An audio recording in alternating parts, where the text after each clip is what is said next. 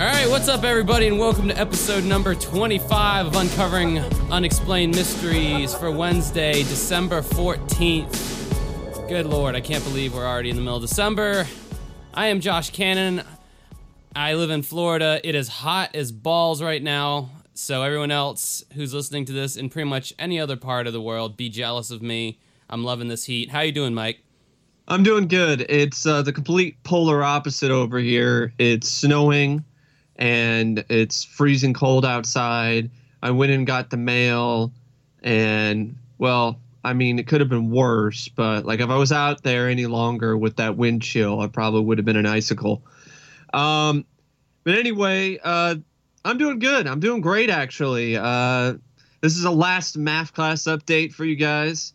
Woohoo! I got a C in math in society. So I know a lot of people, that's nothing to be impressed about. Like, I'm like, well, to me it is. I had a learning disability in math ever since high school.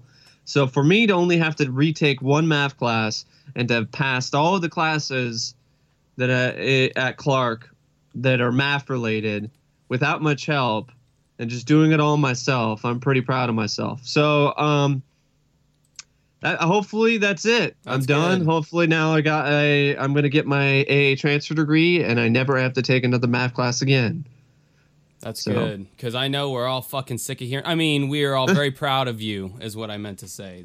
That is what I meant to say. No, that's awesome. I remember whenever I got my my first C for my math class. It wasn't the prerequisite ones, but it was the one that you needed to pass to get your AA. I was so happy. I was like, oh, thank God. Like, math was, it was like anytime I'd sit down to do it, my anxiety would start flaring up because it was just one of those things that you just so did not want to do, but you had to. And it's just like, you guys started getting all fidgety, and you're like, oh, man, like you're going into war or something. Yeah, exactly. Like you're about to jump out of the back of an airplane and, like, parachute into enemy territory. That's how I felt with I'm math. surprised I got a straight-up C, because knowing how this teacher is, how ass-backwards his tests were, knowing how the final had more questions that were of the problems that I knew I struggled with, so...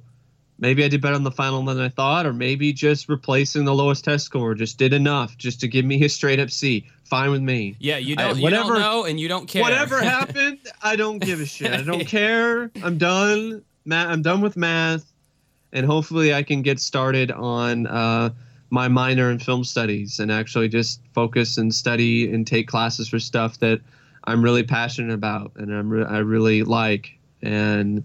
we'll see how that goes. So that link you sent me, the celebratory song, is that something we're going to run into copyright issues over, you think? I don't know. I probably don't think so. I don't think anyone's going to, like, run in and be like, I use that, like, it was claimed by YouTube, but, like, it wasn't blocked.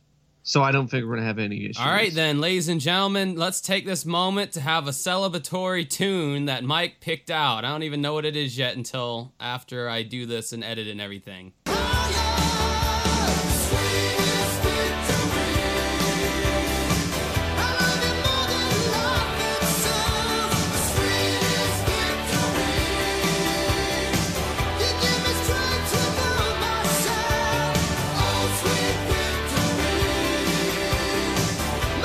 All right, sweetest victory. All right, so I still don't know what the fuck it was, but you should probably you can edit some stuff and stuff like that. Edit what I'm saying out too, because this completely ruins the illusion. Don't tell me what to. I will edit. Mike, if you piss me off, I will edit you to look like the worst person ever. I have enough footage of you saying murder and kill to make you seem like the biggest piece of shit. I will do that. I have the power. Okay, so man, huh? Holy fuck. Where is this coming from? Can you Why? just...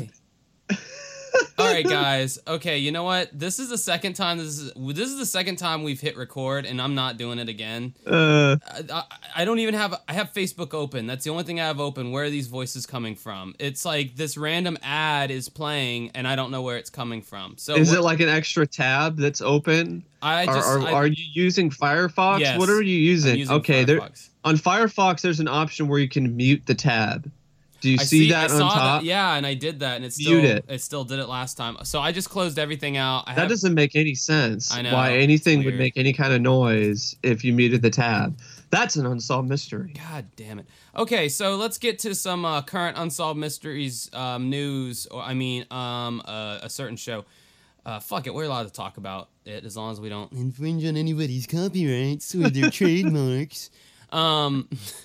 That shows a good attitude towards everybody, right? So, okay, a few people alerted me to this. Probably last week, somebody posted on our fan page, which, by the way, if you want to like us on Facebook, it's facebook.com/uncoveringunexplainedmysteries.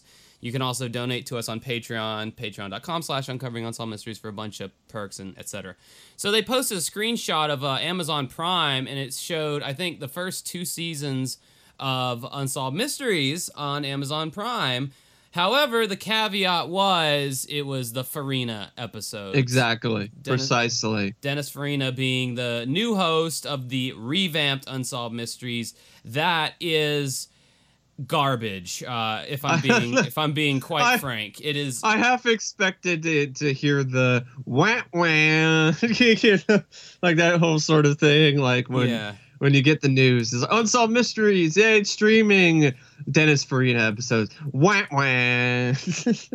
Yeah, so there's, I guess it's better than getting poked in the eye with a sharp stick, but at the same time, it's not a consolation prize really at all. So it's like the whammy came in and started just smashing down on your good vibes. So if you guys want like a lackluster, okay, go out. If you have Amazon Prime, go out and watch the Farina episodes if you never have. Go watch the revamped Unsolved Mysteries. If you want to see a show that you loved, if you want to see just how badly somebody can take it and make you not love it anymore. Yeah, you want to see how badly somebody can fuck up Unsolved Mysteries, go watch the reboot. Yeah. And if anybody likes it, no judgment, comment on our Facebook or somewhere. Tell me if you do like the Farina ones and tell me why. Because I'd be curious. I'm curious. To each their own. Like I always say, different opinions are what makes this world interesting. So if you are a big fan, cool. I remember being kind of excited when it was first announced. I was like, "Oh, Unsolved Mysteries is back, cool!" And me too. At first, I was like, "Spike TV? I don't know about that." At first, I was like, it being on Spike TV really, really didn't make me feel that great. I didn't connect the two dots together at the time, but after seeing what the revamp actually looked like, it made total sense to me. Their Spike TV, their tagline is television for men, or else it used to be, which I hate when, I don't think TV networks do this anymore. Well, Lifetime was like television for women. Right, and I don't like the gender typing of these channels and these networks, because I love Lifetime. I've always loved Lifetime. Yeah. I even love the corny movies. There are some great corny movies on there that were legitimately entertaining. They showed Unsolved Mysteries back in the day. I honestly believe that's why we have so many female listeners to this day, is because so many, I guess because Lifetime was branded as television for women, maybe more women watched the Unsolved Mysteries when it was on Lifetime. Especially our younger listeners or whatever. I almost said viewers. But I watched it on Lifetime though. But anyway, Spike TV, television for men. When I saw the revamp, I was like, it makes perfect sense. They're trying to make this look like a CSI. They're trying to make this look badass. They have this rock music intro and rock music throughout the. Think of that atmospheric, subtle, nuanced, brilliant music of the old show, and just replace it with like Nickelback, and you got like the shit, and like just a bunch of unneeded visual effects on screen. Dennis Farina and his vanilla performance as a host. Although I will say, every time I bring it up, Dennis Farina was pretty badass in movies and the other stuff I've seen him in. But for this show, totally wrong choice. Could have went with almost anybody else and it would have been better. So yeah, go check that out. It's on Amazon Prime now. You can watch the Farina episodes legally without having to worry about anyone getting on your ass. So it's by this company named Filmrise, who I think has done a few other things. I think they also are responsible for having a handful of old Forensic Files episodes available to be watched and streamed on Amazon Prime. Now, as soon as I saw the announcement on our page about Unsolved Mysteries, the reboot, being on Amazon Prime, I'd actually ended up, my subscription actually ended, and I wasn't really planning on paying for it again. But then I did some research, and then apparently I can pay a monthly fee of $10.99. I don't have to go in and do the huge chunk fee to be able to just get Amazon Video and Amazon Prime, 2-day shipping. Yeah. So I was like, okay, all right. So I did that. I went above and beyond, folks, for this show, because I know there's a few requests, or some people were mentioning some cases that apparently were only on that show. So I ended up, going, all right, I'll pay the $10.99. I end up using Amazon anyway for 2-day shipping. So, okay, all right, cool. So there we go. So also, as of today, there's been this article floating around online. I first saw it from TheWrap.com, but Mike saw it from other sources. It's saying you can start streaming the creepiest Unsolved Mysteries later this month. And from the image that they have, which I'm sure they will soon be getting a cease and desist letter from Terry and John, they have a picture of Robert Stack on this article, not Dennis Farina. And it said, it goes into about before the nation was captivated with true crime hits like Making a Murderer, The Jinx, and Serial. TV viewers tuned in weekly to watch Unsolved Mysteries. The long-running show will soon be available to stream. Film and television distribution Filmrise announced Wednesday that it acquired the worldwide digital distribution rights to the show that ran for more than 20 years after it premiered as an NBC special in 1987. It's saying that episodes will start to be available on digital and streaming platforms this month. I'm guessing they mean in December, though Filmrise did not specify. And then you got, old fucknuts here, John, commenting, saying, "We're pleased to be releasing this celebrated series to a large audience of fans, both old and new." Oh, wait, no, that was Danny Fisher, CEO of Filmrise, who I have no problem with. Sorry, Danny. You're good. Jumping the gun there, Josh. Yeah, I did jump the gun. Might have helped if I did a little homework before I started this. Okay, now here's where Tweedledee and Tweedledum come in. Quote, "Unsolved Mysteries has a long history of finding new audiences, and we're thrilled that the series is being given yet another life by Filmrise," Moyer said. "We know the series will expand even further with their help and expertise," end quote. So, the deal was negotiated between Fisher and Filmrise's VP of Acquisitions, Max Einhorn. Oh, Einhorn, that's kind of ironic. Ira Einhorn was a guy who murdered somebody back in the day, which was covered on Unsolved Mysteries. Yeah. With Cosgrove Moyer Productions, etc. So, at some point this month, Unsolved Mysteries, I'm assuming the original, with Robert Stack, is going to be coming to a streaming service near you. Well, I'm not going to assume that. See, I have this sinking suspicion that Filmrise only got the distribution rights from the streaming for the revamp. Because think about it. Lifetime, for many years, when they first started running Unsolved Mysteries again, early in the morning, it was not the old show. It was the revamp with Dennis Farina. So that has me worried. Yeah, I'm concerned. Obviously, it would be incredible if you full episodes too, like the revamp. That would be amazing if they could actually do that. Not just segments. I mean, full episodes. Yeah, that, because that's kind of one thing. Without going into too much detail, we're only watching the segments. Yeah. We're not watching the actual episode as it was intended to be viewed, me and Mike, whenever we do research here. So, yeah, if it did come back to a streaming site, I'm assuming it would be the actual episode where it's 4 segments. Yeah. And if it is just a segment separately, but they're like in really great quality, I can deal with that too. Yeah, that'd be fine. To be honest, as long as they're as long as they're on par with the quality that you see on the DVD sets. All right. I can totally be all for that. And if that is the case, that is totally worth $10.99 a month. And honestly, Amazon Prime's a good deal anyway, even if the streaming services, their video selection isn't as good as it used to be. Netflix is just beats the shit out of them in that aspect, in my opinion.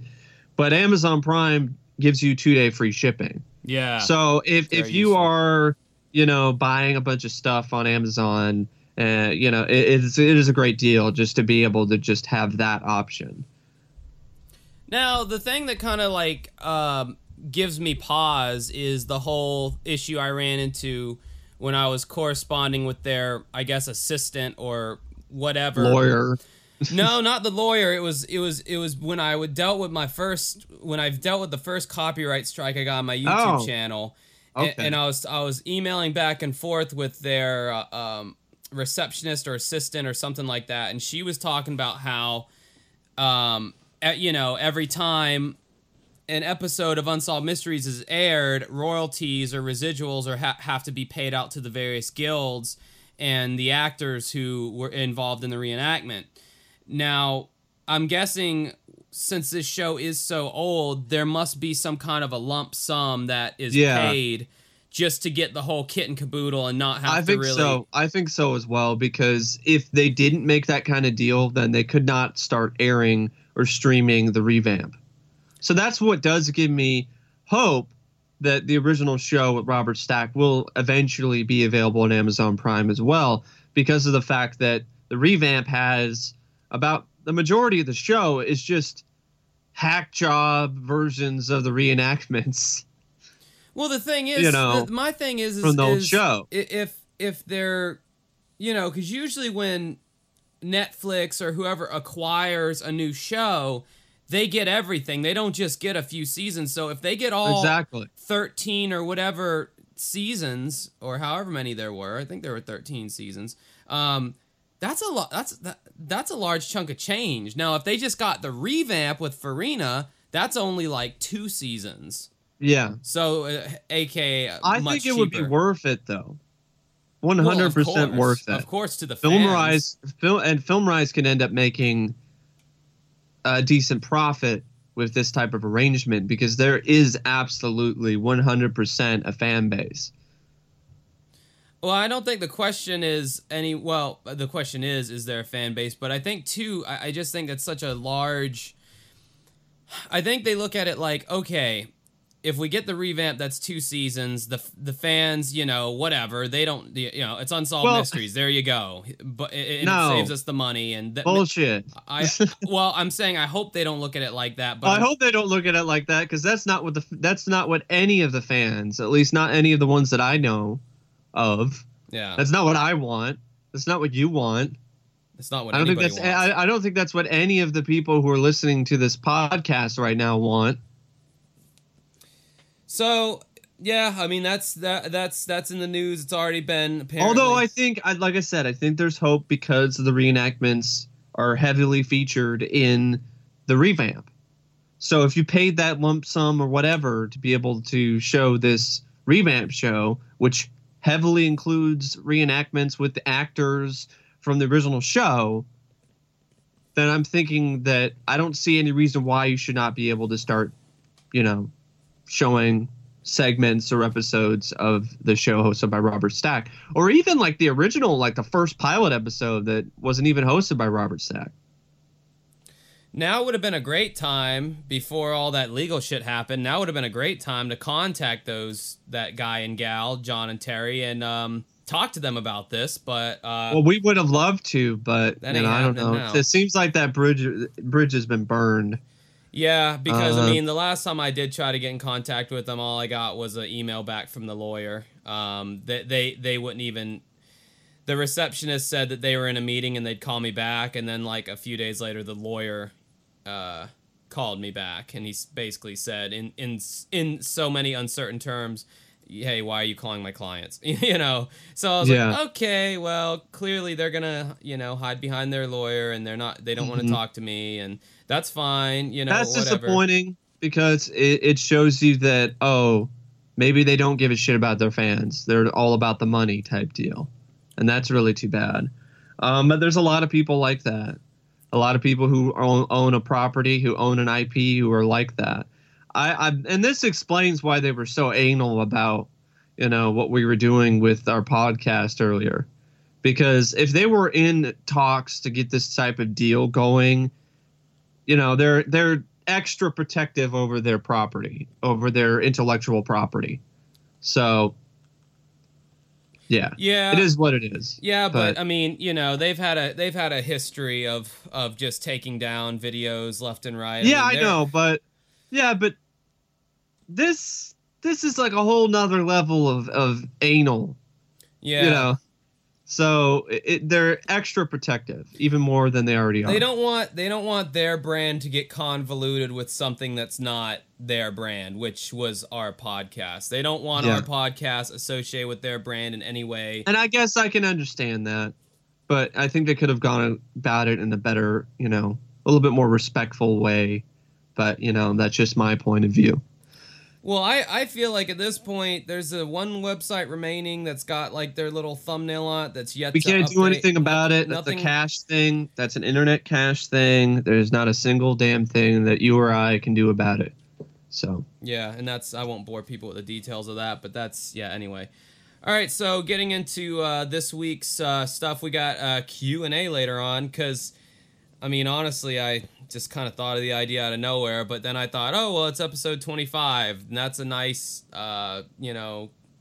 quarter of a number there, so fuck it, we'll do a Q&A, why not? It'll be fun. We already got quite a few questions that have come in, so that's fun. I guess we'll start off with a shorter one, and again, this is fan request month, so all these have been requested by all of you guys. So if the show sucks, yet again, it's all your fault. Not me and Mike. We're not responsible at all. These are all your requests. So getting into the first one here, we have Gerald Gervasoni. Let's try that again. Jerry Gervasoni. Yeah, Gervasoni. All right, there you go. Or Gervasoni. Gervasoni. It could be either one. Whatever. This guy's a scumbag, so it doesn't matter. Yeah, it doesn't matter. Fuck his name. Fuck the correct pronunciation of his name. He doesn't deserve it. Of course, this had to happen in my state of Florida, of course. If you ever want to just like look up weird Florida stories, you will find more weird Florida stories than any other state. Don't know why. I guess because we're near the Bermuda Triangle, maybe. I don't know. No, it's Florida. That's why. Yeah, it's just a weird place. There's no explanation needed. It's Florida. Yeah. So this took place in Kissimmee, Florida, which I've heard of. I believe there's some kind of theme park there that they're always advertising here in Jacksonville. Kissimmee, Florida it's a lakeside resort town 10 miles north of Orlando. Another big one. I've been to there a few times to see the big mouse there. On July 9th, 1986, 22-year-old Paula Pasaic and Jerry Garvasoni arrived from New Jersey to visit Paula's mother, Barbara. And let me tell you, when these people, when they say they're from Jersey, they do some pretty Jersey shit in this segment here. So the kids were very happy. Everyone had a good time. The mother's saying this right now, when they came down to visit. During the visit, Paula and Jerry slept in Barbara's bedroom, and Barbara slept on the couch. Dicks. Why are you making your mom sleep in the couch? Really? Yeah. In the living room while you sleep in her bed. No. That's a dick move. Yeah. You know what you do, folks? You go to Walmart, you buy you a damn air mattress. One of you sleeps on the couch, the other one sleeps on the air mattress. You let your beloved mother sleep in her damn bed in her house. That's what you do. 22 years old, Paula, and however old Jerry was or whatever, their young spines can take sleeping on the floor a little bit. Barbara needed that bed. So anyway, and there's some really nice air mattresses out there. So there really are. So already these people left a bad taste in my mouth by making their poor old mother do that. On Sunday, 4 nights after they arrived, Paula and Jerry told Barbara they'd be leaving the next morning to go on an excursion to another part of Florida to visit some of Jerry's family. Barbara awoke the next day and heard some rustling around. I'm guessing she was half asleep, half awake. This has happened to me quite a few times, so I can relate. She didn't know if they were up or not, so she didn't get up to say goodbye. She just kind of heard some rustling, and then she went back to sleep. You know, the amount of times that's happened to me is just numerous, you know, where it's like, oh, what's that? I'm too tired to get up and check it out. Fuck, I'm gonna go back to sleep. Over the next 5 days, an odd smell began to waft throughout the Barb's home. On Saturday morning, Barbara got up, and the odor had really become strong, and it was strong enough to make her search around to see what was causing this. Barbara searched the entire trailer and found nothing. The last place she looked was in her own bedroom. She looked under the bed, and hidden under the bed, wrapped in a bamboo curtain, was Paula's body. Ugh. Quote, "At first, I wasn't sure of what I seen. I just didn't expect it. I had to stop and think, is this real or am I seeing things?" She's saying this very Jersey-like, you know. I didn't know what I just seen. I didn't expect it. I had to stop and think, is this real or am I seeing things? Paula had been strangled to death and left under the bed for nearly a week. The prime suspect, of course, was Jerry, but he had dropped from sight. Less than a month later, police got their first break when they questioned a friend of Jerry's, and the friend proceeded to tell the police about just 3 days after the murder, he picked Jerry up from the New York, New Jersey airport, where Jerry virtually confessed the murder to his friend. And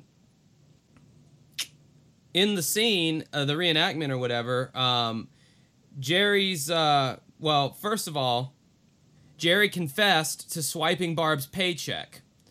The daughter caught him taking the check, and at that point they got into a fight, as most people from Jersey would.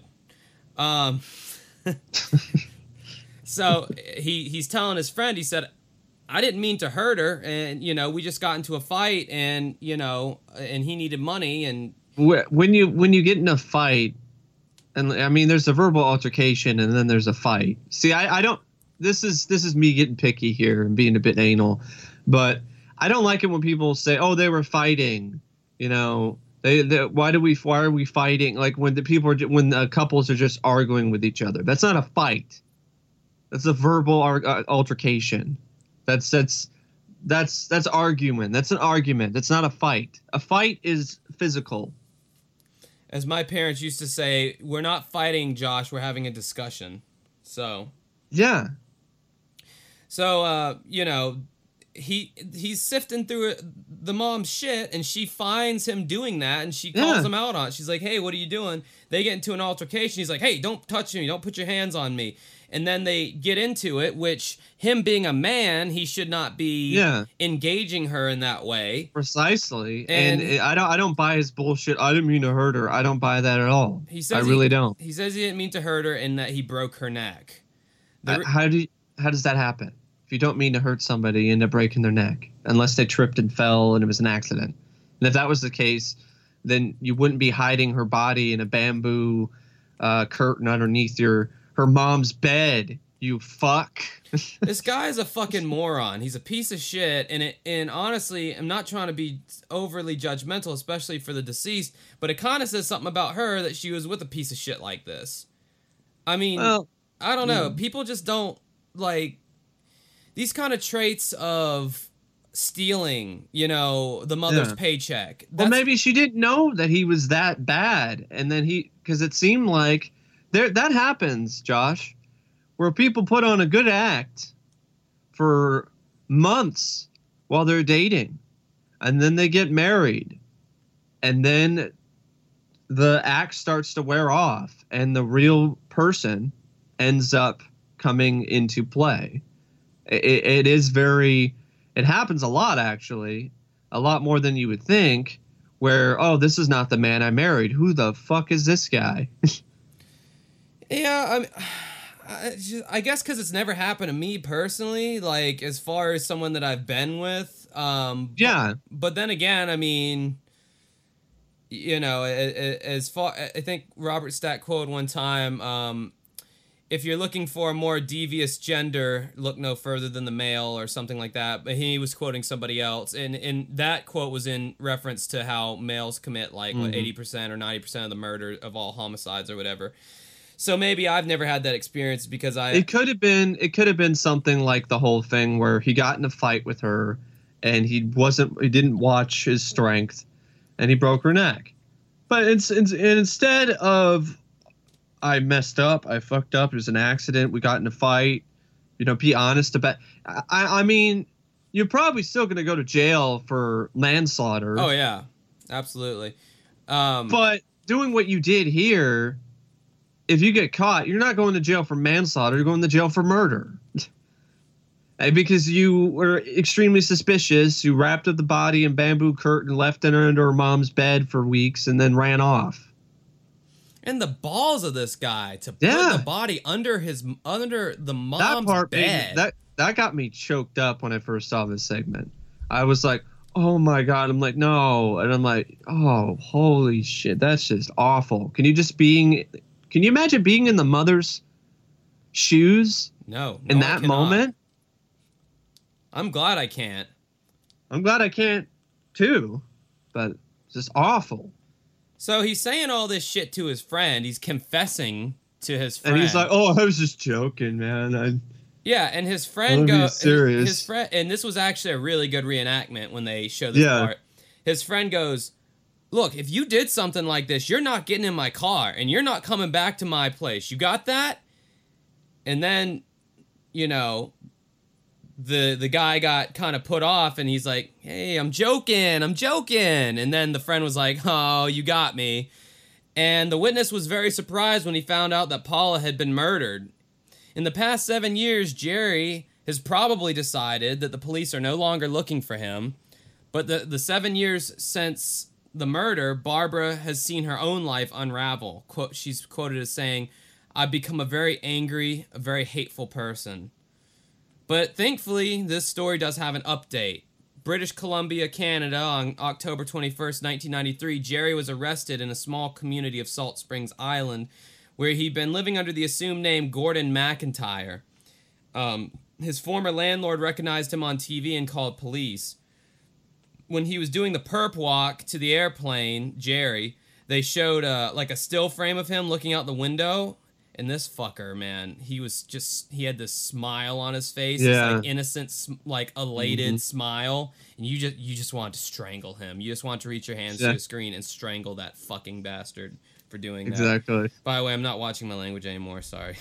We tried that. I'm not doing that. We tried that for a few episodes because of some of the complaints, but then that's when I realized that I still had under the podcast, it said clean lyrics. And I was like, oh, yeah, I should probably change that. So now it says explicit lyrics, so no one has a reason to complain.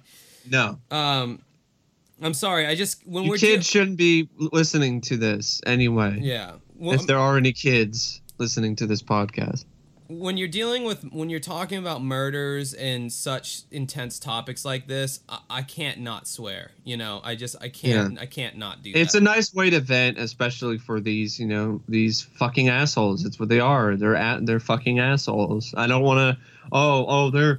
They're just bad people. They're no, they're scumbags, douchebags, mouth breathing, just Neanderthal.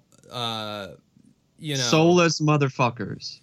Yeah. So, this scumbag, Jerry Gervasoni, he pleaded guilty to second-degree murder and was sentenced to 17 years in prison. He was actually paroled in 2003, and then he was returned to New Jersey, where he was sentenced to 3 extra years in prison for a parole violation. He was released in 2006, and he died in May 2013.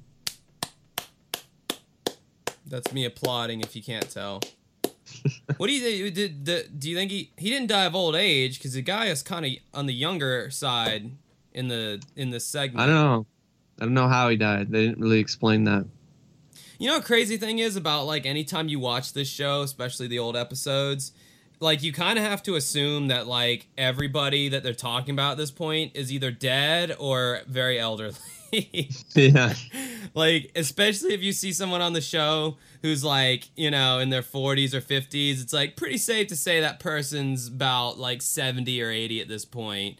And if you see someone who's like a kid on the show, they're like 30 now probably, you know, like Bobby Baskin or whatever. But we won't get into that. So, so yeah, but if you want to find out more about that, just donate to us on Patreon, and you'll be able to hear all about that case and the crap Mike got into with that. The one time Mike actually gets into something, it's usually me who's catching flack on here. Well, I didn't get sued or anything. It was just Bobby himself. Bobby? He's just absolutely adamant about how it all happened and it's all true and all of that. And I just personally, you know, respectfully disagree with him because I honestly, to me personally, I mean, if he was brainwashed and he was all of that, like he would not believe that he was brainwashed. Yeah. He would not even remotely consider that. No one's going to know what the hell we're talking about right now. So let's not get into that. But I know. Anyway, so yeah, for some reason, the bamboo wrap sticks out in my head that he used a bamboo curtain and wrapped her body up and shoved it. That was strange, but also it's just the fact, you know, it's under the mother's bed. I mean, you know, he must have. I gotta say too. Also, how can the mom not notice that smell in the room? In the room for a week. I mean, if it was under her house, yes, that's one thing. Yeah. But if it like under the freaking bed, I mean, geez. I mean, a rotting dead body has a very particular smell to it. Thankfully, I don't know that smell. I've seen like a couple like cadavers and stuff at like a medical, because I was taking like a biology class, so there was a couple. I was like, oh, extra credit, go to this cadaver thing. I was like, oh, okay. Oh, so you actually saw dead bodies? Yeah. But you know, it's cadavers, you know, I don't really know these people. So it was interesting though, just to see the human body and to actually see it in person. You know, the different sort of. I might be. And I've seen the Body Works thing too, but I think they do things. It's Body Works at OMSI was something where, you know, it was like wax, or actually I think it was regular bodies, but there was like they weren't stinking because they like were covered in something or whatever. Chemicaled up. Yeah. Yeah. Just think about rotten trash. You know, think about like trash, garbage, you know, that you haven't cleaned up. It's probably even more of a horrible smell than that. So. Well, I mean, I can tell you this: I've smelt plenty of dead animals, and we are essentially the same, you know, makeup of animals. So I could, and yeah, it's a very it's stinky, it's smelly, it's like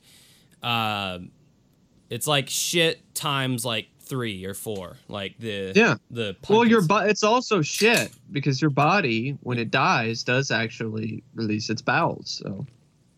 So hopefully nobody's eating their you know, little Debbie snack cakes. You shouldn't be eating dinner while you're listening to this podcast anyway. They might be. I don't know. No, if you're eating a cheeseburger or whatever, some pasta or a salad while you're listening to us, cool. But if you're doing that, if you're comfortable in doing that, I think you can handle it. I think you already have an iron stomach. That's true. I don't. So yeah, that's that case. I mean, I really don't have anything else to say about it. That guy's, you know, I think he's a piece of crap. That he would, piece of shit. That's just so selfish. You know, he would to like take from his girlfriend's mother who put them up in her house and let them sleep in her bed. That alone is bad enough. But then you kill your wife on top of that I think because she called you on your bullshit. Oh, your boyfriend and girl, whatever. You kill your girlfriend for that? when she called you out on your bullshit. Yeah, so that's he's dead, thankfully. One less of those people out on the streets. That was a pretty good pick. Escapes me who exactly picked it. It's a short one, but it's memorable because of the whole just tragic, instance. It's just this whole tragic case itself. How the mom discovers the body and everything. To me, it's just completely unforgettable. There's a case. I'll never forget that. This reminds me of a case that happened in the late 90s. I was a kid. I remember it to this day. It was in Jacksonville. I think it made national news because it was so gruesome. It was a girl named Maddie Clifton, and she was murdered here in Jacksonville by her older sister and her older sister's boyfriend, and her body was actually shoved underneath a waterbed in I think their room or something. And it was kind of a similar thing. The parents started smelling something, and she was but Maddie Clifton was only she was only 6 or 7. She was real young. I mean, if you think about that, that might be even more fucked up than what this guy did, because it's the sister. Yeah. I mean, how the hell could you do that to your sister? Yeah, I mean, I remember that it was so bad that my dad actually turned the TV off, and he had a talk with me and my brother about how the world was getting worse and all that, and that was way back when. And yeah, I mean, it was a pretty bad case. If anyone's interested in that kind of shit, you could probably look it up somewhere.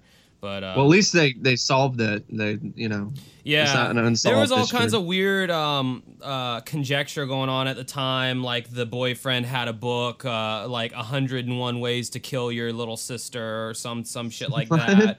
Yeah, there's a book. Yeah, that's fucked up. But yeah, they actually beat her to death with a baseball bat. And then there was all kinds of weird stuff going on surrounding that case. So that's what this case reminded me of. In order to liven things up a bit for you guys, let's talk about something that's a little bit less depressing. You guys are killing me this month. And that is the case of the tiny mummy. Aww. Or the San Pedro mummy. Now, this is sort of like a sideshow attraction of sorts. It's a very short segment, but it stood out to me because it was so weird. It sounded like something I could totally see on Ripley's Believe It or Not. And I guess it kind of appealed to me in that aspect. I have expected Jack Palance to start talking about it on Ripley's Believe It. What else is he doing there, Mike? Well, he always did that a lot, his heavy breathing thing. You've seen Batman, right? Come on, you've seen Batman. Which with Michael one? Keaton and Jack Nicholson, yes, right? That one I have seen as of last year, yes. Good. Finally. Okay. I know. No, I mean, his character in that was Grissom, and he's all like, Jack, you're my number one guy. Sounds like the fat guy, off that scene in Family Guy. It's like Jake and the Fat Man, and it shows the fat man. He's like, yeah, do you think that Danish had cheese in it? And the guy's like, yeah, I don't know. What about this murder? He's like, yeah, I got a little problem with cheese. Let me rest my eyes a little bit. He's falling asleep. Yeah, random Family Guy reference. Sorry. Exactly. But Jack Palance used to host the Ripley's Believe It or Not TV show in the 80s. So anyway, Robert Stack talks about this one. And this is, it started, here's the details, so to speak. In 1932, Cecil Mann and Frank Carr were exploring the San Pedro Mountains in Wyoming when they found an unusual mummified figure within a cave. And earlier, Robert Stack was talking about how these Native Americans used to worship these races of little people whom they believed had magical powers. So it's kind of insinuated that, maybe this mummy is one of these little people. So Frank Carr and Cecil Mann believed that the mummy may have been exactly like what I was saying, a race of an example of one of these little people that were known in Native American Indian culture. And a year later, the mummy was sold to a used car salesman. Because Typical. Why not? Who had a sideshow for several years. And then he gave it to another man who brought it to a scientist who had x-rays done on the figure. I think there was also like a few little things that were like mentioned in this segment that were all like, oh, there's a curse or something, but like really isn't. Like they were trying to make it interesting, kind of like the King Tut's curse, but it really wasn't. There really wasn't enough there. So it just became the whole sort of thing. It was like, oh, well, no one knows where this mummy is. And they don't really necessarily know what it is either. So earlier, though, the used car salesman guy ended up giving it to another guy who brought the tiny cave mummy to a scientist who had x-rays done on the figure. The x-rays revealed that the remains were of a species between a mature infant or an undersized human being. To date, no one is quite sure what the figure is or what happened to it. And in 1950, a scientist was given the mummy for study.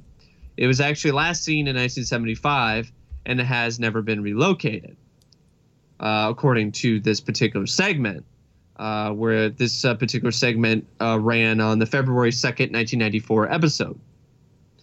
Now, this case was actually updated, because on the series Monumental Mysteries, a different mystery show, it was revealed that an airing of this segment forced a couple to realize that they had a similar mummy in their possession that also originated from the San Pedro Mountains. If I can even say the word mountains for some reason. An analysis of their remains showed the mummy was that of an infant dating back several thousand years that suffered from anencephaly, an enlarged brain. That's kind of what I thought as well. Because when I saw this, I was like, it looks like one of those babies that have had anencephaly. So while the original remains have never been found, it's believed that they both share the same characteristics. Oh, so they kind of found it, but kind of not. So woohoo! Yeah, I remember this segment because it was like a sideshow exhibit, right? Yeah.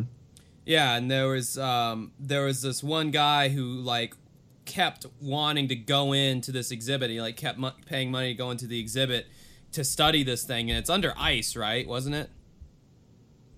Mm-hmm. Yeah, and they're really guarded about this thing. Sorry, this one I did not actually watch before we did the podcast. I'm going off of my fuzzy memories here, but they did an x-ray on it, and I remember thinking that it looked more like a deformed kind of infant rather than anything else. It seems like I've heard about so many cases of these tiny kind of creatures or whatever you want to call them, like, and all they have is the skeletal remains, and it's always from a long time ago, and people always want to make it seem like it was, this kind of, alien hominid or something like that. Yeah. But in reality, it was it's probably just some kind of deformation of some kind, or it could be a hoax altogether. I mean, that's also very possible. But I thought it was interesting because it was out of left field for the show for me. It was just like, oh, tiny cave mummy. Okay. All right. Interesting. Okay. Native American mythology. All right. And then, it didn't really have an update. So it was just like, okay, no one's found it. So it was just kind of like, all right, it was interesting. But there's not much else to really say about it. It's like, I don't know what else to say about it, except apparently some couple had a similar mummified infant, which had the same disorder, or I don't know if it's a disease or not. I don't think it's a disease. It's more of a congenital like disorder of some kind. And then they just said, okay, then that's probably what it is. And is that all there is to it? Pretty much. I mean, there's a Wikipedia page that talks about it. The San Pedro Mountains mummy. It's in October 1932, while digging for gold in the San Pedro Mountains in Carbon County, Wyoming, two prospectors, Cecil Main and Frank Carr, blasted their way through some thick rock that a large vein of gold continued into. So that's another thing that kind of, caught my eye with this segment, is that it was kind of like a treasure segment, but like they also found something else. Speaking of treasure segments, we got to cover Marcos's Buddha at some point. Yes, absolutely. And when the dust settled, they saw that they had opened up a small room approximately 4 feet tall, 4 feet wide, and about 15 feet deep. This is where they said they first saw the mummy of a tiny person. And this is where they got the little bit of the sort of thing where it was like a curse or whatever. You need to return the mummy back to where it came from, or, type deal. This is also reminiscent of the Yeti segment as well, where they go and they, he finds the hand, of the Yeti and all that kind of, which is also another great segment that I don't think we So the first mummy was examined using X-rays, which determined that it was the body of an ancephalic infant, whose cranial deformity gave it the appearance of a miniature adult. A second mummy was then examined by the University of Wyoming anthropologist George Gill and Denver's Children's Hospital. In the Denver's Children's Hospital. I don't know why that fucked me up so much. In the 1990s, was also shown to be an ancephalic infant. I can say that fine. DNA testing showed it to be Native American, and radiocarbon dating dated it about 1700. So that might have been fake, a hoax or something. According to July 7, 1979, an article in the Casper Star Tribune, the first mummy started debates over whether it was a hoax, a baby, or one of the legendary little people. The mummy ended up in a this is kind of hard to say anyway. A Metatetsy, Wyoming drugstore, where it was shown as an attraction for several years before it was bought by Ivan T. Goodman, a Casper, Wyoming businessman / car salesman. The mummy was then passed on to Leonard Wilder, a New York businessman, and his present location is unknown. Seeking to prove evolution wrong, an offer of a $10,000 reward was made for the person who finds the missing mummy. Prove evolution wrong? How would that prove evolution wrong? I have no idea. I have no clue. Anyway, that was that segment. That was suggested to us by. Oh, geez. I probably should have gotten the names of the people who suggested these, but somebody wanted to hear about that one, and there you have it. So, moving on to our final segment before we get into our Q&A, this one was highly suggested. I believe it was Hannah who suggested this one, if I'm not mistaken. One of our Patreons. We are very... The case of Angelo Desideri. Yes. Oh, I love his last name stood out to me for some reason. I guess it's kind of because of the way Robert Stack said it. It stood out to me because it was really hard for me to pronounce and like in my mind and spell. So I just started writing Angelo instead of including it. And then he sounded like a mobster or something. That's another thing I thought. So on the afternoon of June 5th, 1998, a prosperous businessman named Angelo Desideri disappeared from his home, and no one knows why. His family, of course, believes that he met with foul play, although some feel he wanted to disappear. So it's one of these cases. Was the guy murdered? Did he want to disappear? Let's find out. 57-year-old Angelo was a devout Catholic who studied for the priesthood, which is a stunning dichotomy given the other stuff about this guy. He lived a quiet life with his parents in a Phoenix suburb. Wow, that's old. I'm not the only one who lives with my parents until an old age. Now I don't know if they meant that he lived with his parents still, or if he lived with his parents in that Phoenix suburb. I don't think he lives with his parents because it seemed like he was well off enough. I think it was just one of those cases where either he let his parents live with him, which does happen, or they were in the same neighborhood. Okay, bummer. Okay, I thought I had a new precedent for, hey, at least I'm not that 57-year-old guy who still lived with his parents. Well, there probably are people like that. I hope so. And the economy, the way it is makes that probably more likely than not, especially nowadays. Yeah, I mean, I could live on my own right now, but I honestly just don't give a shit. It's like I'm saving money. I can't.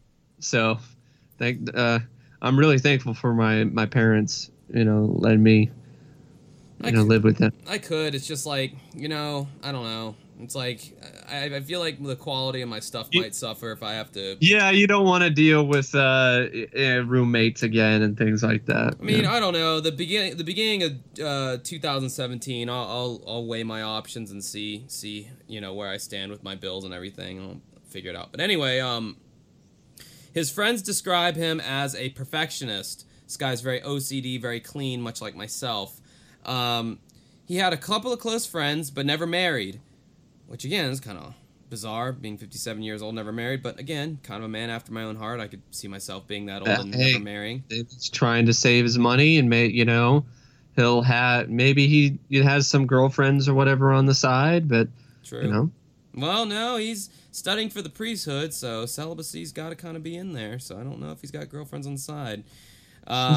Angelo loved the finer things in life and supported his affluent lifestyle by opening a shopping center and an import store. On the morning of Monday, June 6th, a neighboring shopper noticed Angelo's store was closed. One of his friends drove out to his home to see if there was anything wrong, and he noticed a few things that were off, like an alarm not being on and other things of that nature. His friend phoned 911.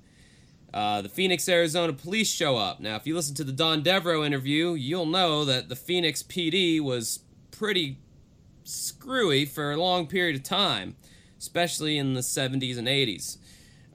Not saying that police had anything to do with this, but I just thought that was a funny little underscore there. Inside of Angelo's place, he was nowhere to be found. The house was undisturbed. Apparently, he had been interrupted while preparing lunch. On the kitchen table, Angelo had laid piles of bills as if he was preparing to pay them. In the living room, there was 2 new pairs of pants and a shopping bag. In the bag was a receipt that showed that Angelo had bought them that previous afternoon. Dolores, Angelo's sister, was saying how nothing was really missing except an attaché case and a few personal items, but that was it. Seemed like he left in a hurry. In the garage, investigators discovered a telling clue. Angelo's car cover lay crumbled on the floor. Angelo was compulsively neat and always folded the cover after removing it. A neighbor fueled police's suspicion when he said he saw Angelo's car pulling out quickly from his driveway a few days earlier. At 6:32 on Monday evening, only 30 hours after Angelo disappeared, but 400 miles from Phoenix, a 1985 Cadillac was found ablaze in a San Diego parking lot. An accelerant had been used to set the car on fire.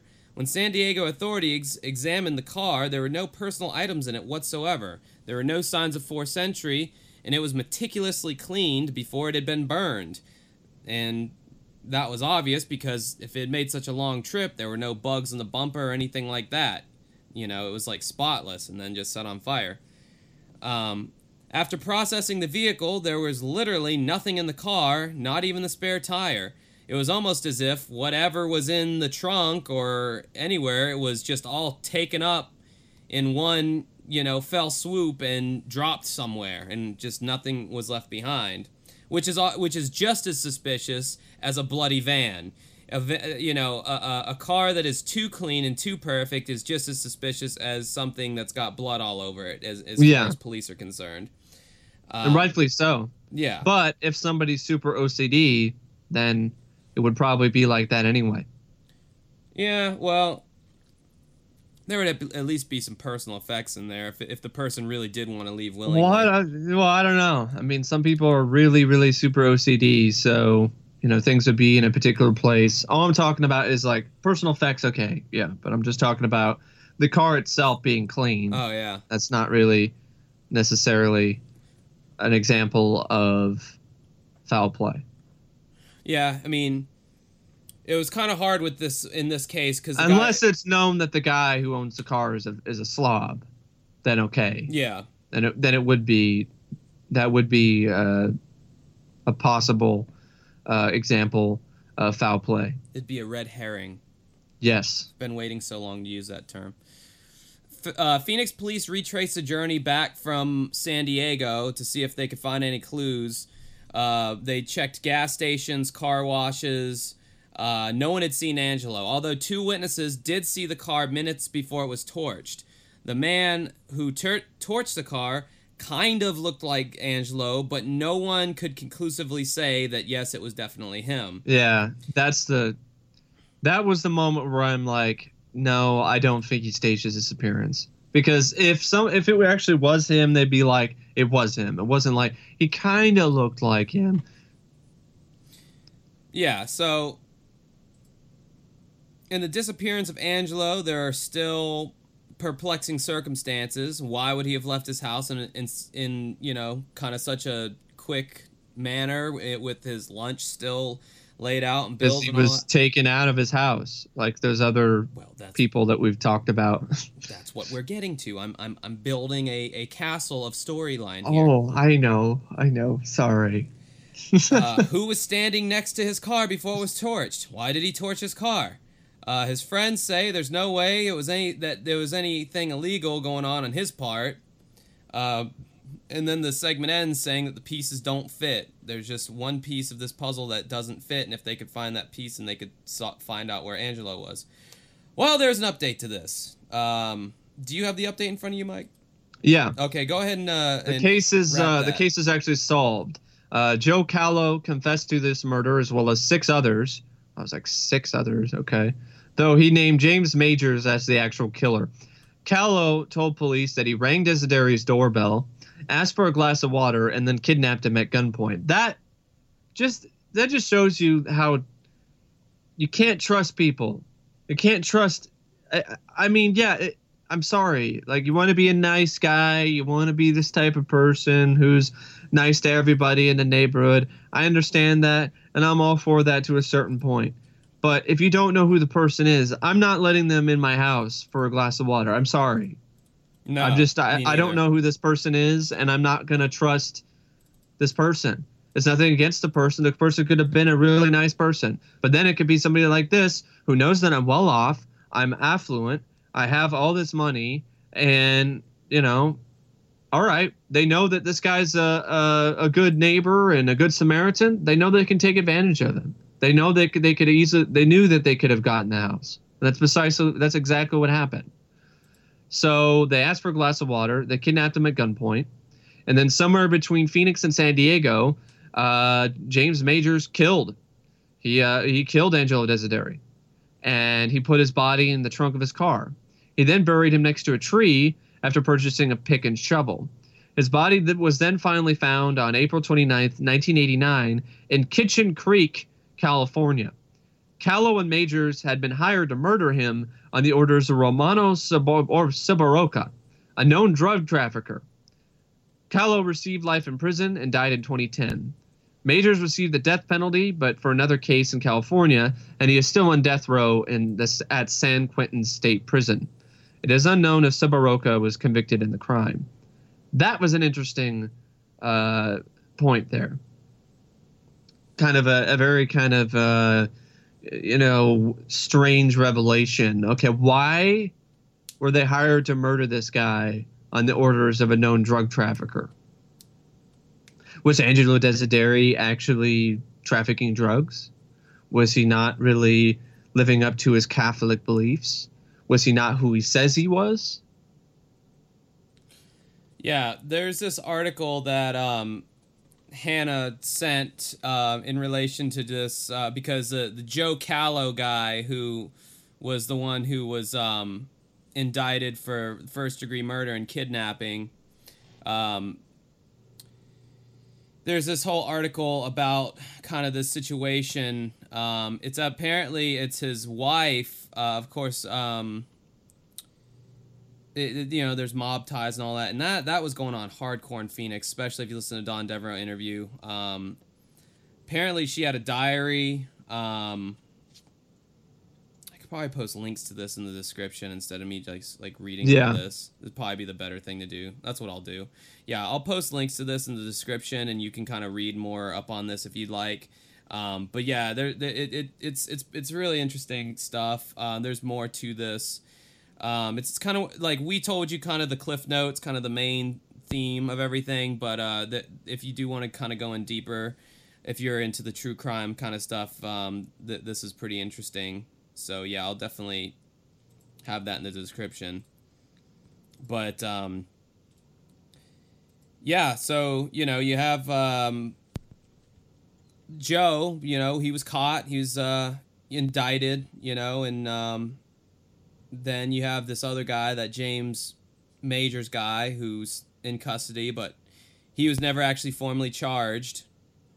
Mm-hmm. They still would like to find this hardware store where these tools were purchased to dig the hole to bury Angelo. And also, they want to find the people who apparently this Majors guy, after he dug the hole, he gave these tools that he used, these bloody tools, he gave them to some poor, I guess, Mexican migrant workers or something in the surrounding area instead of discarding the tools. I guess knowing that if they're, of Mexican origin, they're originally from Mexico, they're not going to go and contact Johnny Law. They're going to just keep their noses clean and just, be like, oh, okay, whatever, we didn't see anything. Yeah. So, yeah, that's pretty cut and dry. It was a murder. It sucked, obviously. I mean, he was a priest, and a priesthood sounded like a okay guy, and he sounded like an okay guy, but what is up with this connection with a drug dealer? I mean, it could be something where he saw something he shouldn't have and knew too much. Or it could also be on the flip side. It could have been competition. Why did he have so much money? Yeah, I don't know. Maybe those businesses were an affront. Or maybe he had those businesses because of his drug money. Oh, man, we got to talk about that case of the guy who had the damn tunnel that went from his house. Absolutely. Man. As soon as Fan Request Month is over, we got some juicy segments that we've been wanting to talk about, and some other segments from show sightings, and hell, I want to talk about the case of the missing Flight 31 or whatever, the Malaysian flight that disappeared. I just want to talk about that case. That wasn't even on anything. Got a bunch of cool stuff coming up in 2017 as soon as the request month is over. But, we wanted to give back to the fans. And speaking of giving back... we got your questions right here. So right here I was thinking... So you want? I got them in front of my face, too. So I thought I'd say one, then you say another. Okay, and then we go back and forth type deal. I guess just do their first names, right? Yeah, okay. We got Michael... Here he says, what is the scariest / creepiest segment in each of your opinions? I would probably say the Blind River rest stop segment. That was pretty creepy for me, but I would probably say the Allagash abductions. That creeped me out for days after I first saw that when I was a kid. You bastard. That's the same one. Honestly, yeah, that I'd have to go with the Allagash abductions as far as the scariest, creepiest segment. It's the guys at the end who are giving their kind of deposition of what happened, coupled with the music, and then coupled with the art. The art. Yeah. All of that together was just a maestro put that together. I mean, that was beautiful. How they put that together. It's so creepy, so scary, so just hit me in a place that a normal TV show doesn't normally hit me as far as the feels and the emotions. Yeah. Another, I guess if I had to choose a different one from Mike, another real creepy one for me. Well, we talked about that one with that creepy lady, with the creepy laugh. I know Ghost Boy used to be until I knew about the bullshit of the story. Yeah, Ghost Boy used to be. The Rainbow one is pretty creepy. God, I know one will come to me. Ghost lights, that one's pretty creepy because it's just like a light and nobody knows what. That one, interesting. That one is just, I don't know. That one never really creeped me out. That one's weird to me because I remember being a kid and like I'd always the Marfa ghost lights. Yeah, I'd always be looking up in the sky and like I never saw anything, thankfully, because I think it would have traumatized me. But I always remember like when I saw that ghost light thing, I just remember thinking like if I was a kid and I saw this light and there is no explanation as to why it's there, what's making it, that would be pretty damn scary to me, I would say. Yeah, it would definitely be very creepy. But I always thought the ghost lights at Marfa, I thought there was some kind of naturally occurring, like something like ball lightning or whatever. I would say another one for me would be Missing Time. The Missing Time one creeped me out pretty good, especially the girl when she's talking about how she walked outside the car and saw something, and they don't show what it is, and she runs back, and the next memory they have is her being on the blanket in the park, and then they're getting the hell out of Dodge. Dave Box also, I think that's who it is, right? The guy. NLO. Yeah, that was pretty creepy to me. I saw that episode, I think one of the ones when it first aired, a rerun on Lifetime when I was a kid, and I always just remember that standing out because of just this mysterious circumstance of how he died and just how horrifying it would be to die that way if he was alive, if he was awake. The Area 51 Roswell Connection segment was very creepy to me when the nurse was actually describing the gray. And the reenactment with the grays. That I remember that disturbing me. Pretty good practical effects there as well. So pretty much a lot of the UFO ones, really, as far as giving me like goosebumps. Any of the UFO ones, the Australian UFO, that one's freaked me out when he goes, it's not an aircraft. Those were his last words. Oh, and of course, the Tallman House. Yes, Tallman House was very creepy. Black Hope Curse as well. Throw that one in the mix. So those are probably the creepiest ones, I would say. We've talked about pretty much every single one that creeped us out. Yeah, murders don't creep me out because they're human beings being pieces of shit. I don't know. Some of them do though. Like if it's like something where it's like some late night break-in type thing, and then, but that always kind of, when I was a kid, always kind of creeped me out. Just the shots of people.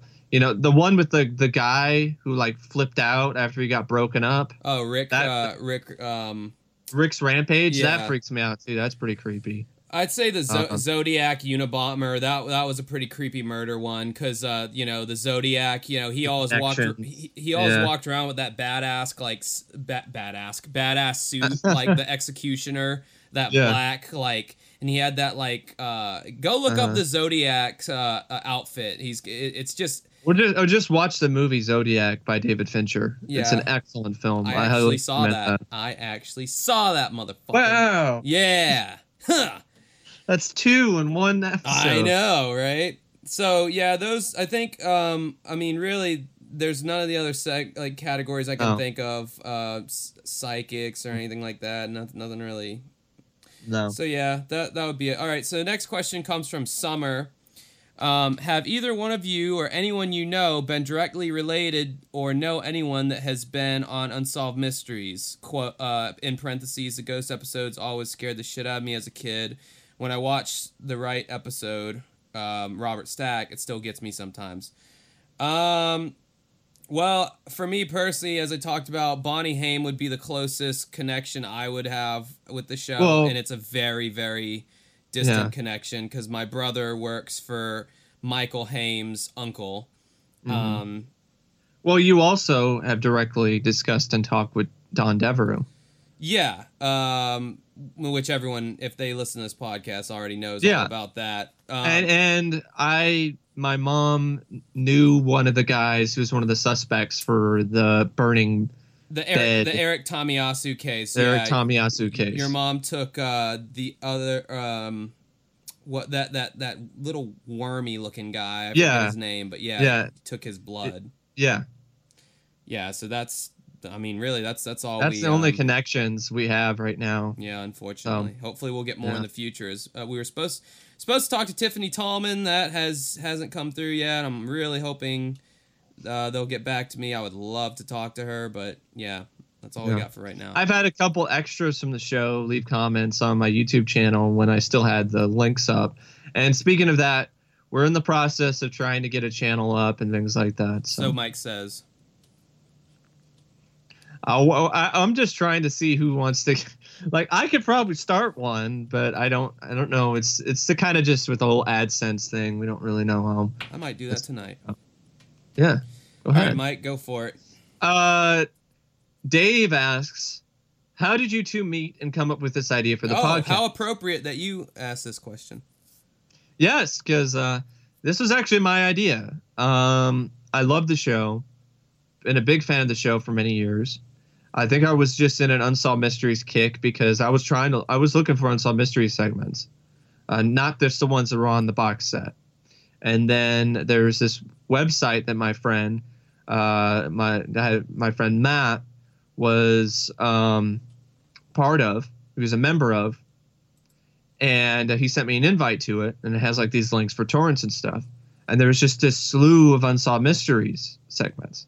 And I was just like, holy shit, I found the Holy Grail.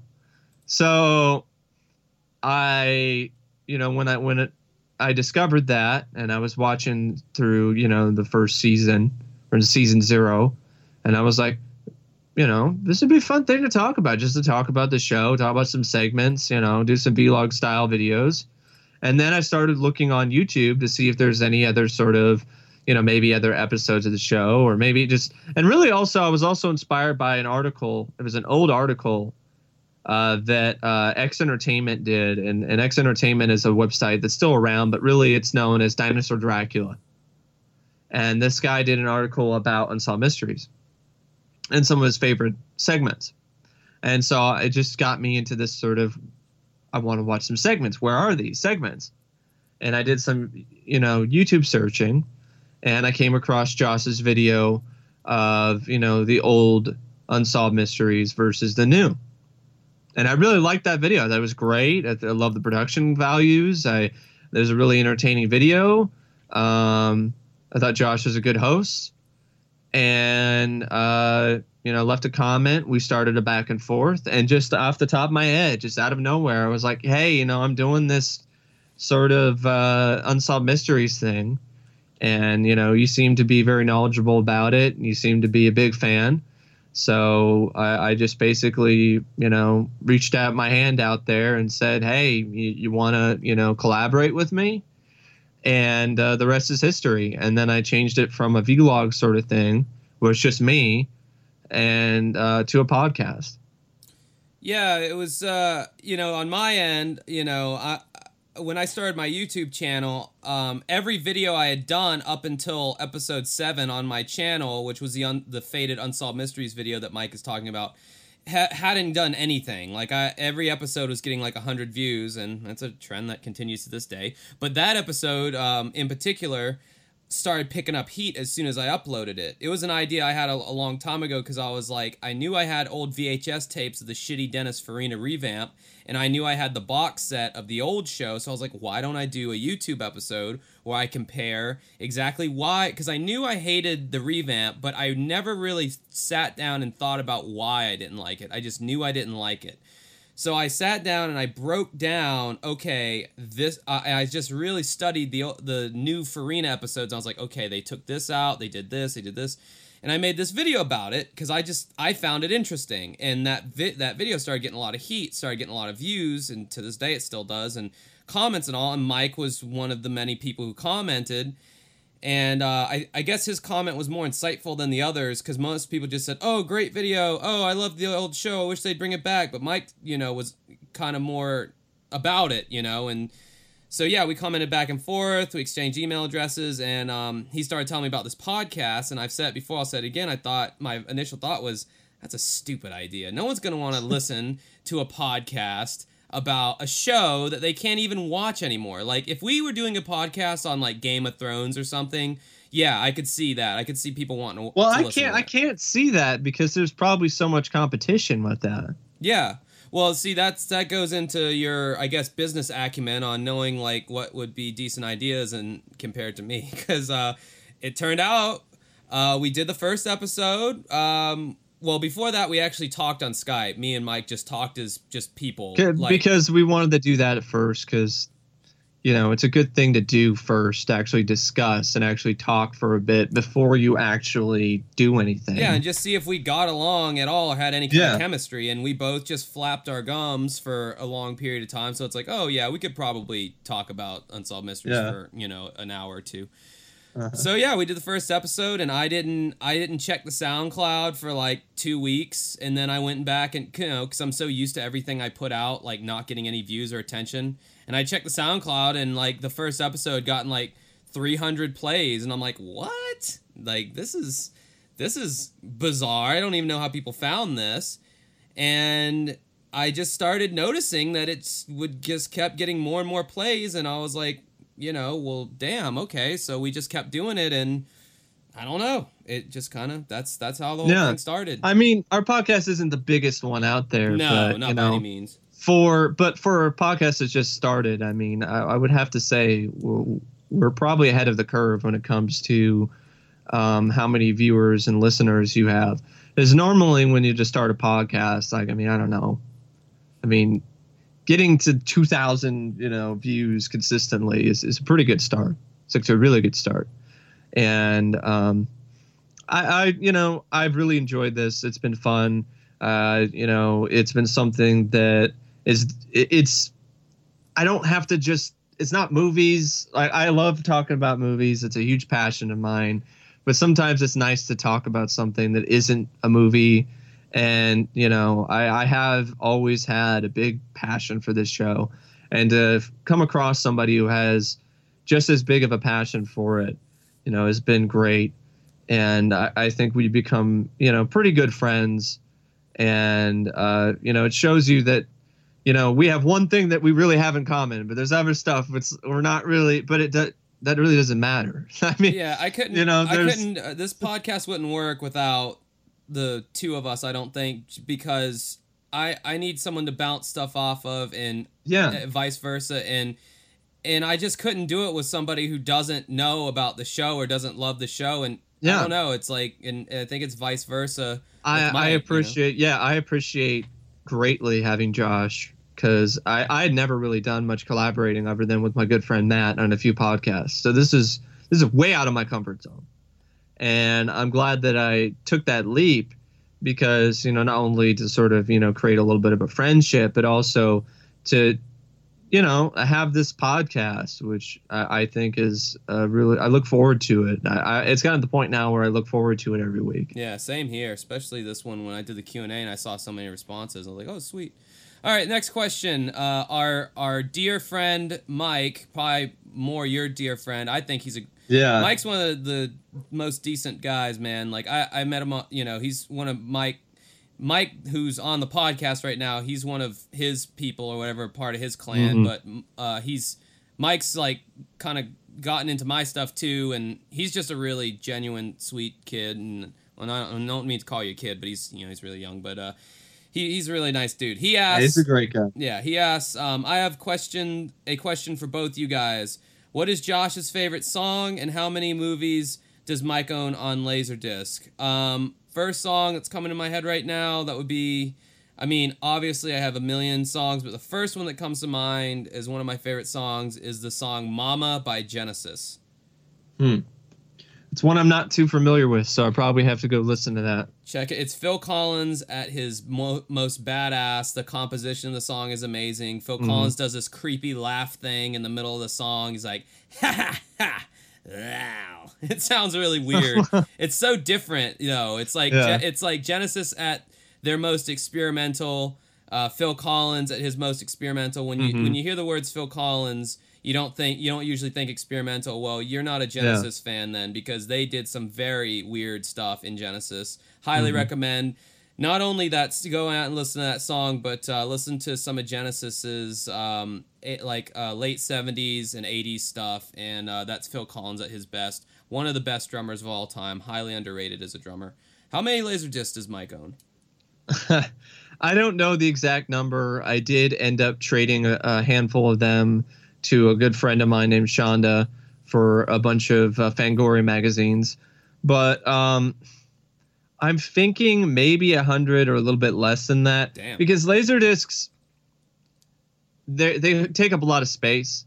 So it might be one of those things where it looks like you have more than you really do. But I have a decent amount of them, that's for sure. Why is the picture quality so bad on Laserdisc? It's like a disc. Why isn't it like DVD It's quality? not bad, really. Actually, it depends on what Laserdisc you're watching and what you're watching them on. Laserdiscs were originally meant to be watched on CRT, plasma type TVs. Yeah. When you watch them on today's flat screen TVs, it doesn't look as good as it probably would on the format that it's meant to be played on. Also, it depends on the player that you're using. I have a DVL 700, I think, and it was one of the first ones that actually played DVDs as well. And it actually has the option where you don't have to flip the disc. It'll automatically do that. Ooh. So, you put in a disc and it'll automatically scan both sides, which is really cool. Now, if it's multiple discs, though, no, you have to take the disc out and then put the second disc in and so on. But some Laserdiscs are better than others. If you have one that's using a transfer that's just, I like to call it a pan and scan. And I pan and scan is the dreaded pan and scan, which is where they take a widescreen film and they chop off the sides. If you have that type of release, then no, it's not going to look that great. But even then, sometimes it doesn't look that bad. I think some of the Laserdiscs that I have are on par with DVD, at least early DVDs in terms of their quality. And they're definitely better than a VHS. Mm. All right, go to the next question, Mike. It's your turn. Shelly asks, have you ever been detained by the police? No. I don't do anything that gets me involved with the police usually. If I get, I'll tell you a little story about, that involves me and the police, but not me getting detained or anything. It's actually a two-parter sort of thing. So when I was in Oklahoma City, living with my dad, I'm going to talk about this particular moment, and then I'm going to talk about another one. So when I was in Oklahoma City with my dad, the buses sucked. So I had to walk pretty much everywhere. So I'm walking. I got my backpack. I got all this stuff. A cop on his bike rolls up next to me. And, I take out my headphones and stuff. And he's like talking to me and whatever. And he's saying, yeah, you fit the description of some guy, who's like going around, stealing things and stuff like that. So, we're just checking, I'm like, checking your bag. I showed him my bag and, some few movies that I got from some thrift store or something. Even showed him the receipt. He's like, yeah, okay, you mind if we like keep you dead, write your name down, whatever. I'm like, oh, all right, whatever. And that's all it came. That's all it was. It just ended there. Like I didn't get a call back or anything, or it wasn't like you're arrested or none of that shit.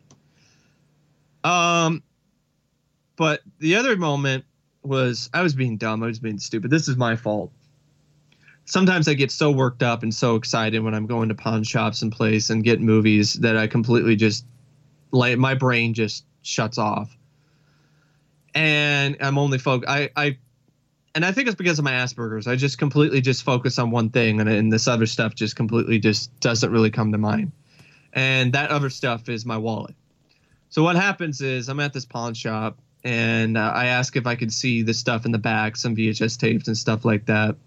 And I absentmindedly left my wallet on the counter. Well, I come back around, and my wallet's missing, and I'm like, oh, great. And then somebody stole it.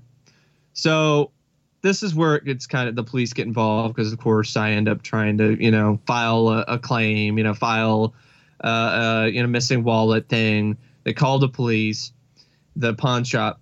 But this actually gets pretty funny because the pawn shop, Easy Pawn, they can look at their security camera footage.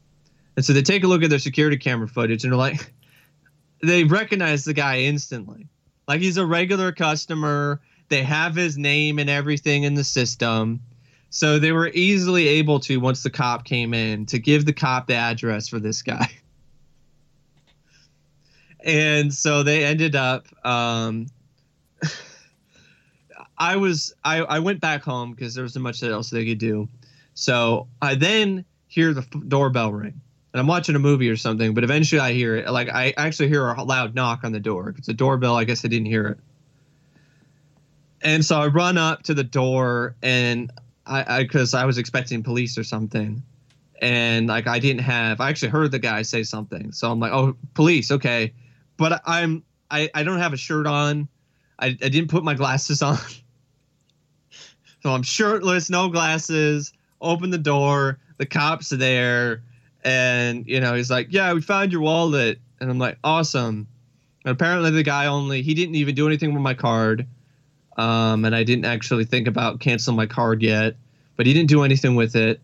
And apparently all he did was cash like one of my $10 bills. So I lost like $5. And the cop was pretty funny about it. He's like, yeah, this is pretty much what happened. They had his address in the system. I went over there and I just told the guy, I said, all right, you either give me the wallet or you're going to jail. Yes. Walker, Texas Ranger. And he's like, the guy gave me the wallet, so. Yes, I have been detained by police. Wow. I was 22 years old. I went and visited my friend in Gainesville, Florida, which is, I might have already told this story on the podcast, whatever.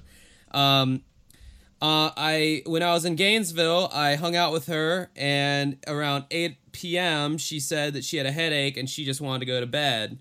So I was kind of stuck out in Gainesville, and I didn't feel like going home yet. This was when I was younger, and I was young and stupid. And my friend, who also lived in Gainesville, was having some nerd LAN party thing, which I didn't even know what that was at the time. Now I know. It's LAN? Yeah, LAN, like...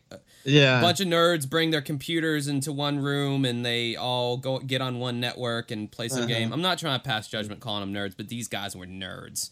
I mean, I'm talking nerds. I'm talking like the stereotypical Doritos and Mountain Dew fingers and all that kind of stuff. So okay. I just start pounding beers at this place. There's one cute girl in this whole LAN party, and I'm like, okay, my goal is to like talk to this one cute girl.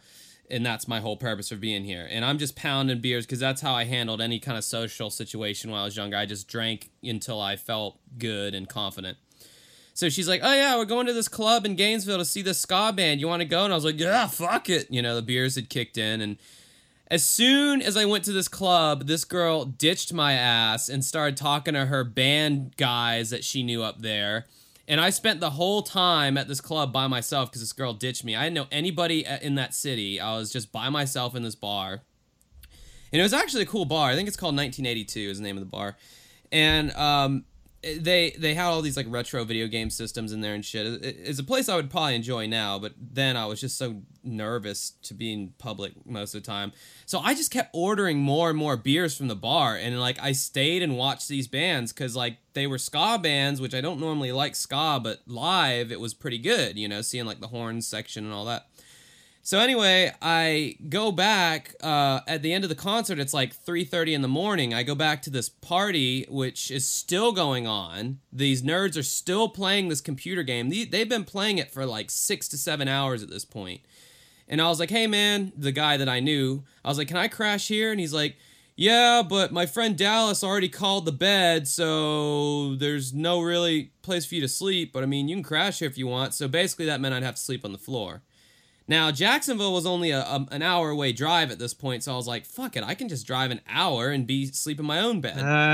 Then, at this point, I probably had about 8 beers in my system, so before I left, just to top it off, I chugged one more beer, which made it 9, and I started driving. Josh. Yeah, young and stupid, like I said, man.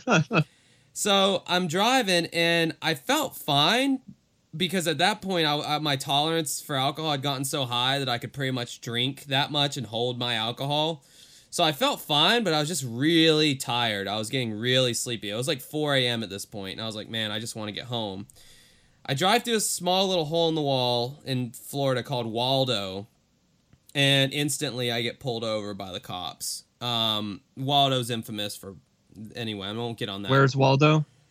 Waldo is a shithole that needs to be a blast crater instead of a city, but that's another story. I got pulled over by the cops. I was young and cocky. I was like, all right, yeah, pull me over, motherfucker. I can get through this sobriety test because I thought I could fool them, because I held my liquor really well.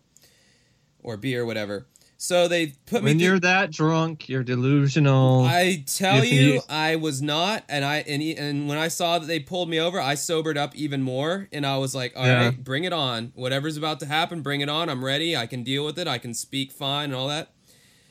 They put me through the field sobriety test. I passed all of their tests, except one. Breathalyzer.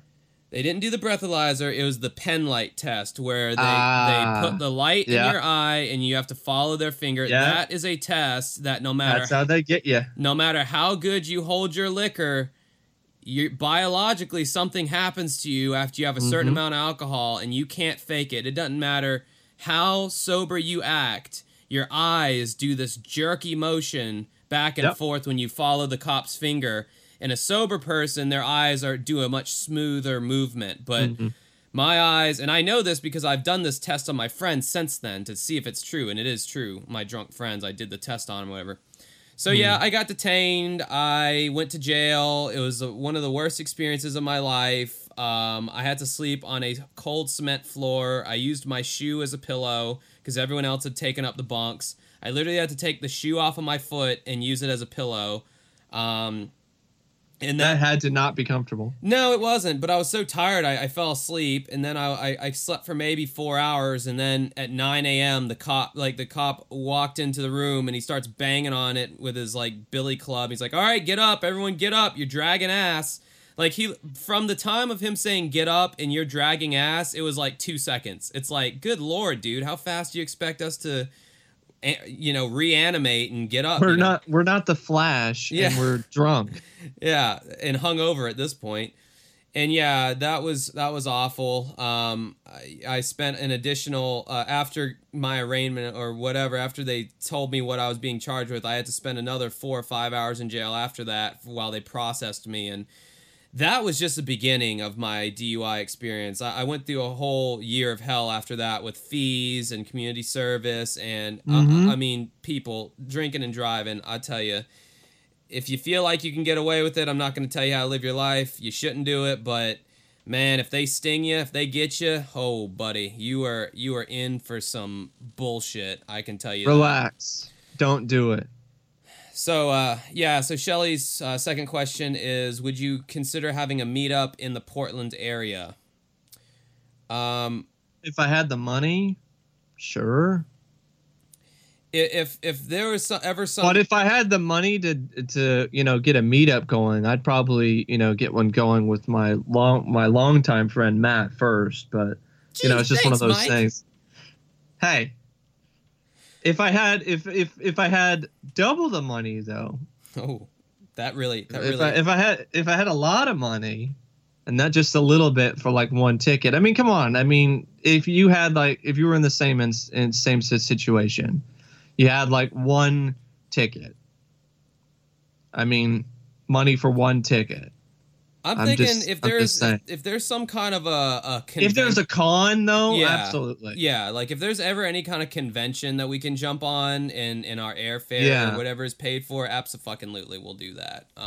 Precisely. It's really a money thing. I would love to meet all you people in person, but it's the money thing. So absolutely. All right, let's try to do these a little bit faster, or else we'll be here all night. Next. All right. I guess, did me reading her part 2 to her question constitute as me reading the next question? No. Oh, okay. Okay, this one's from... I'll let you guys go. No! This question is from Heather. Why is it that when you're describing Florida, it almost sounds like my description of Texas? Okay, so by Florida, you mean when I describe it, heat, rednecks, just general ignorance, lack of like creative people, a lot of blue collar stuff. Nothing wrong with blue collar, but that there is a lot of that here. Well, I would say that honestly, as far as the South which Texas is kind of its own thing. I wouldn't even consider Texas the South. Texas is really its own state. It's not the Midwest, even though technically it is. It's its own thing. I mean, you have parts of Texas that are super liberal. You have parts of Texas that are super conservative. It's just such a big state that it could very well be broken down probably into like 3 or 4 states, and it would be more.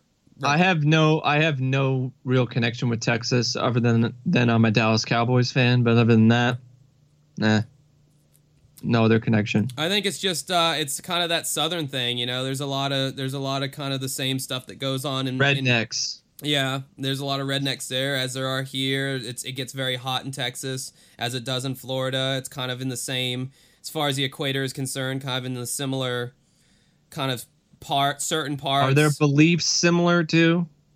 Yeah, you know, like religion and other stuff. Texas is usually a red state, so yeah, I mean, you know, it's kind of, it's not in the Bible Belt, but it's on the fringes of the Bible Belt. I am nestled very firmly in the Bible Belt, so yeah, so that's why I would say that would be the case.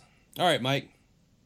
All right. Next question is from Corin. She says, should the producers of Unsolved Mysteries release old episodes as they were, or release them with a new host? And if so, who do you feel would be a good host? We know there will be only one Robert Stack, but who is worthy to pick up his hammer? I don't know if there's anyone truly worthy, but I have some suggestions. And I'll answer the first part of the question first. Should the producers of release old episodes as they were? Absolutely. Absolutely, yeah. Do not release the old episodes with some new narrator. Yeah. And who I if they did a new show, which I think is a possibility. I mean, true crime is bigger than ever. It has its own network. I think they could easily have a new Unsolved Mysteries, and it might do all right in terms of the ratings. So if it was on some network like A&E or something like that. So my suggestions for a host, I got a couple of them. First, I got Lance Henriksen. He's got a great personality. He's got that look, that kind of, you know, he can have a smile, you know, kind of like Robert Stack did. But Robert Stack also had that sort of aura about him where he's kind of is eerie in a way. Mm-hmm. So Lance Henriksen fits that to a T. And he's got a great voice for it. And I could totally see Lance Henriksen doing a great job. I could also see Peter Weller, RoboCop himself, doing a good job because he has that weird, you know, eerie look to him. He also has experience. He's done a few History Channel shows and documentaries and stuff. And he's actually a history teacher at Syracuse. So he's very well read, and I could totally see Peter Weller doing a good job as a host as well. I think that, and this is a long shot, Robert Stack has a son. Mm-hmm. I think that would be amazing if Robert Stack's son could host, if they did a new Unsolved Mysteries. Doesn't matter if he has the voice, although I would assume that he would have to have a tinge. To me personally, it depends. I need to see him as an actor. I need to see him deliver the lines. I mean, I don't want to give the mantle just to Robert Stack's son just because it's Robert Stack's son. I mean, because sometimes you have people who are sons of certain really established actors, but they're terrible actors. Yeah. And I if he can't really bring the same gravitas and the same, you know, impact that his dad did, I mean, I just think that would be a disservice to the new show. We brought up someone who would have been a good host a few episodes back. I don't remember who we said. It was that guy you were talking about who was on ID or something, I think. Oh yeah, it was Keith Morris. Mm-hmm. Keith Morris, yeah. He would be, yeah, that'd be my pick for if they were to have a new host. Keith Morris from Investigation Discovery. I'd love to see Henriksen or Weller. If you've ever seen them act or if you heard them talk, perfect for this type of show. Right on. All right, and thank you, Corinne, for being one of our star patrons, Patreoners, whatever. Thank you so much. Patreons. Yeah, she's in the upper tier. She gets the bonus segment here and there. So thank you so much, Corinne, for being one of the original supporters. We got another big Patreon supporter here, Morgan. And her question is, what's Josh... I find that funny because of the way she worked it. What's Josh's favorite movie, and has he actually seen it? All right. Listen, you. I have seen movies, okay? I have a whole list here on my external hard drive of some of my favorite movies. I would say my favorite movie would it's a toss-up. It really is. There's a lot of movies that I really, really like, but as far as just the pure making me feel, I guess, American History X, 2001: A Space Odyssey. Okay. And burp. I didn't think you would hear that, damn it.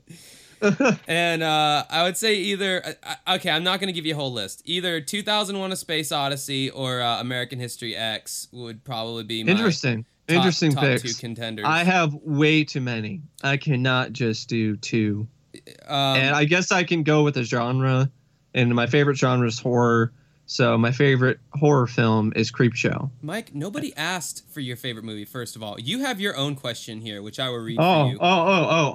Mike, well, I can handle it, I guess, if you want. This is pretty personal, I guess. Maybe I should take it. But anyway, explain some more about why American History X and 2001 are your favorites. American History X, just because it struck a nerve as far as the whole racial climate in America. It does. I felt like it did a good job of making you feel that anger and frustration, that misguided frustration that a lot of white people have. And their perception of how white people have been beaten down in this country and this, that, and the other. Like I said, misconception. I don't agree or I don't espouse those beliefs or anything like that. But I feel like the art style, the black and white when it's going to the flashbacks, the emotion, you feel Edward Norton's character. Derek or whatever, you feel his anger, and you feel the rage. I don't know. It's hard to say. This is why I don't review movies, Mike, because I'm not good at saying. I don't know why I like it as much as I do, but yeah, and it has nothing to do with the Nazi shit, and any of that kind of crap. Oh, we curb stomped them. Wow, that's cool. It's I don't know. It's just a very pungent movie. It's race. Very powerful film. Yeah, race is a very big. It will always be a very big. Divisive issue in our country, and I feel like that movie hit upon race in a very modern kind of way, because there's a million movies about slavery and all, and it's all back in antiquity. This was a 90s. This was a modern take on race relations in a very interesting way, and you felt that emotion, I guess. I saw it a while back, and I liked it, but I can't say it's one of my favorites because it's a very hard film to watch. It's not the type of movie like, I sit down and I'm going to watch American History X. That'll make me feel good. That's a good crowd pleaser, but that's not the type of movie he's trying to be. So, but I mean, for what it is, it's very effective. But if I had to pick, in terms of sort of a similar sort of film that deals with racism, I might lean towards The Mississippi Burning. I don't know if you've seen that. Nope. And I highly recommend that if you are, since you are a fan of American History X. Mississippi Burning is based on a true story. It takes place during the 60s, the 50s and the 60s. During the whole I think it's the 50s actually, during the whole civil rights movement type thing. You got Gene Hackman, who is one of the leads. You also have Willem Dafoe. It's a very powerful, excellent film. Morgan also asked another question. She actually asked this one specifically to me. She says, Mike once mentioned he has Asperger's. Does he find this a struggle or a gift? I know a few people with this diagnosis, and they always have an interesting take on the syndrome. I went on the personal side. I also really like Corin's question on your pick for a host. I also like that question as well. That was a good question. I just didn't say that before I answered it like everybody tells me to do in speech class. I always remember that. It's like, they have a question, you should be like, that was a really good question. All right. Now I'm going to answer that really good question. This is a good question as well. I don't mind that it's a personal thing because I spoke about it openly. So, and I do that anyway. In some ways, it's a struggle. I mean, it used to be a really, really big struggle for me. When I was in elementary school, it was so bad that, man, it was really, really awful. Like, I didn't know what was going on. Teachers would like kick me out of classes, and I wouldn't know why. I was very frustrated and angry. I was afraid of a lot of things. I was afraid of even walking off the curb. Very super, super sensitive to things. Touch, sound, all different types of stuff. But once I got the help that I needed from counselors and stuff and from my psychiatrist, I actually had one. I had a different one at first. I started out with one that didn't work out, and then I got the one that I've had for years. And he himself, Dr. Dave, I like to call him, he actually uses me in my case when as a prime example of somebody with Asperger's that can actually, get demonstrably better when he's talking with other parents and with other kids who have Asperger's. And to me, that is just, that's very humbling for me personally. So it is a struggle in some ways, but like I said, I've made so many strides since I was young. It's unbelievable. I mean, just passing this math class, just getting a C alone is huge because in high school, I had a learning disability with math, which is connected to my Asperger's. Now, I passed all my math classes. Even the one I had to retake, I technically passed. It was a C-. I just had to retake it because I couldn't move forward with the C-. So that's one of the main stumbling blocks is that. And I still have some problems, with I'm focusing too much on one thing and have a hard time, transitioning. And, that's something that I'm just going to have to live with the rest of my life. But, for me personally, there are some struggles, but, you work with them, you live with them. And I can safely say that I'm a completely different person compared to what I was when I was a kid. So, and definitely when it comes to Asperger's, I mean, a lot of people don't even know I have it until I mention it to them. So I'm comfortable even talking with completely random strangers when I'm in public now. I could not, that's huge. And and any time that I might think, oh man, I'm behind or I'm not where I want to be in my life, I can always look back at where I was and look at how much progress I've made, and I will instantly feel better. Now, do I find it a gift? Well, when it comes to reviewing movies, I think I do, because of this Asperger's, which is, I guess it's been this sort of thing where my brain is situated and it's set up in a certain way that's different than other people. I pick up on certain things and I remember certain things that other people might not. So I'm like a walking internet movie database, which really helps my, reviews of movies, because I rarely ever, and if I do make a mistake, it happens. I'm not perfect, but, I'm able to remember all these different actors and all these different directors and all these different people involved with different production aspects of the film. I'm able to break down a film in a way that I don't necessarily know somebody who doesn't have Asperger's can do as effective or as easily as I do, because they could probably do it, but it would take years and years and years of learning and practice. This just comes naturally to me. Mario, who I've known for a while, he asks, is there any classic movies that Josh has seen? People, get off my case with the movies. All right, I brought my list here on my external hard drive. I'm just going to run through them real quick. Movies that I definitely have seen.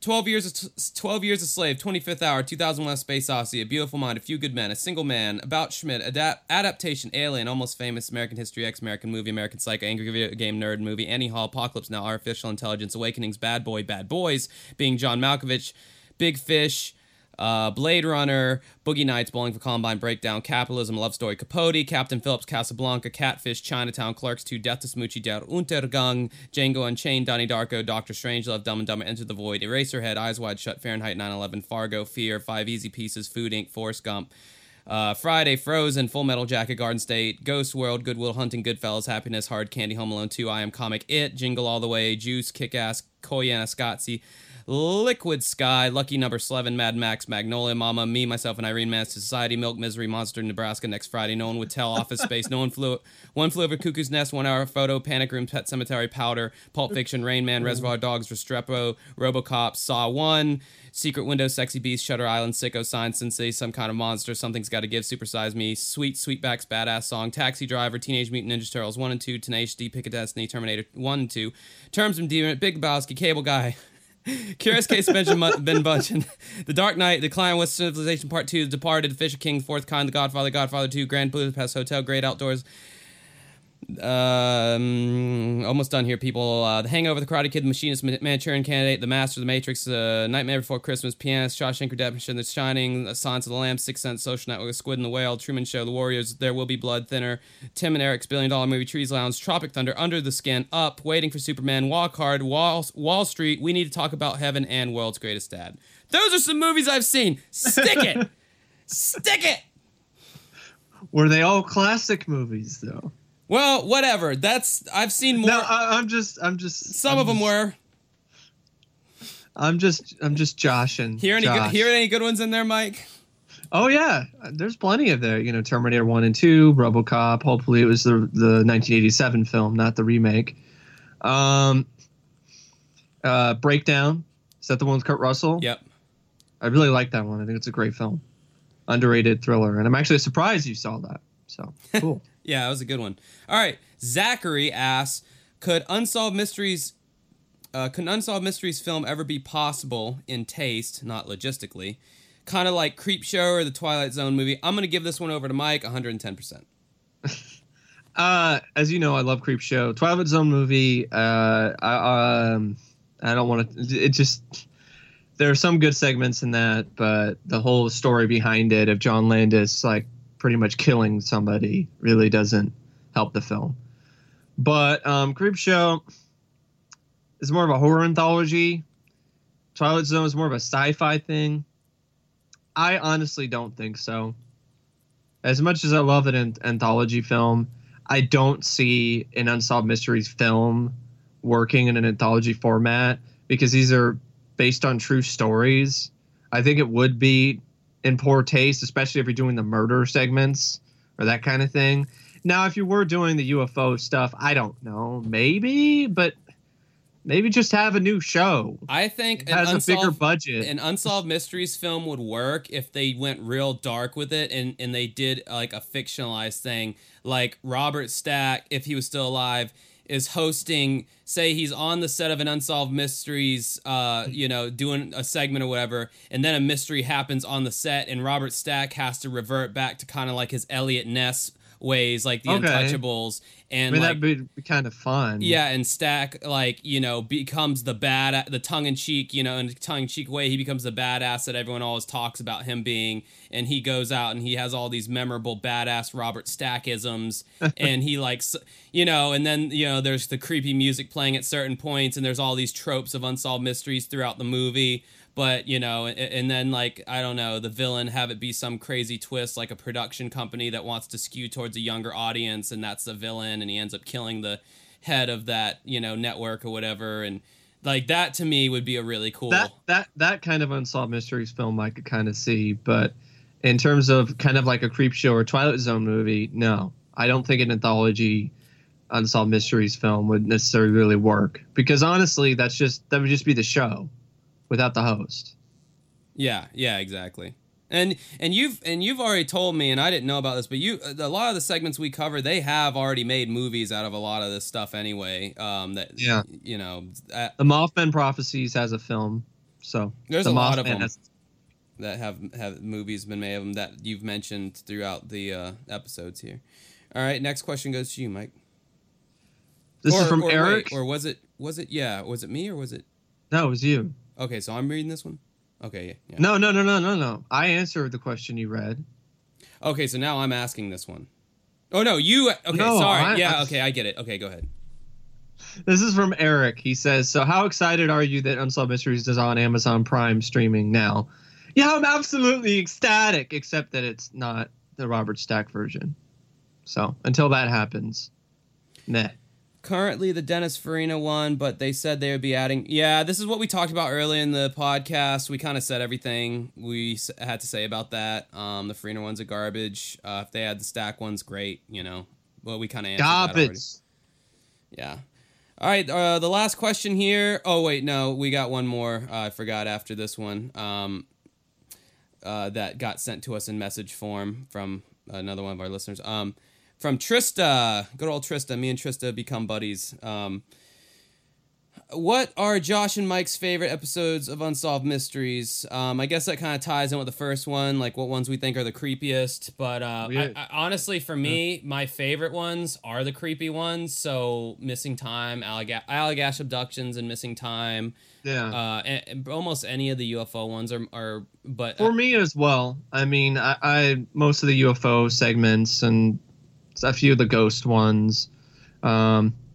But I do have to admit, I do enjoy me some fraud, and I know we've talked about this. Liz Carmichael. We've said that we've repeated this ad nauseum on this podcast about, you know, how we enjoy some fraud segments, but I definitely do enjoy a lot of fraud segments.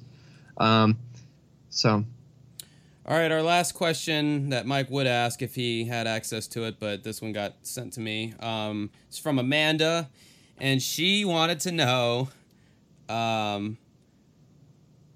the most embarrassing. Okay. What the fuck? God damn it. This is gonna be one of those moments. I want to know you and Mike's. I want to know you and Mike's most embarrassing moments, and then she says, "Just the most embarrassing is what I want, or whatever you feel comfortable with us knowing." Oh, okay. My whole life is kind of an embarrassing moment, so it's hard for me to really begin. Mr.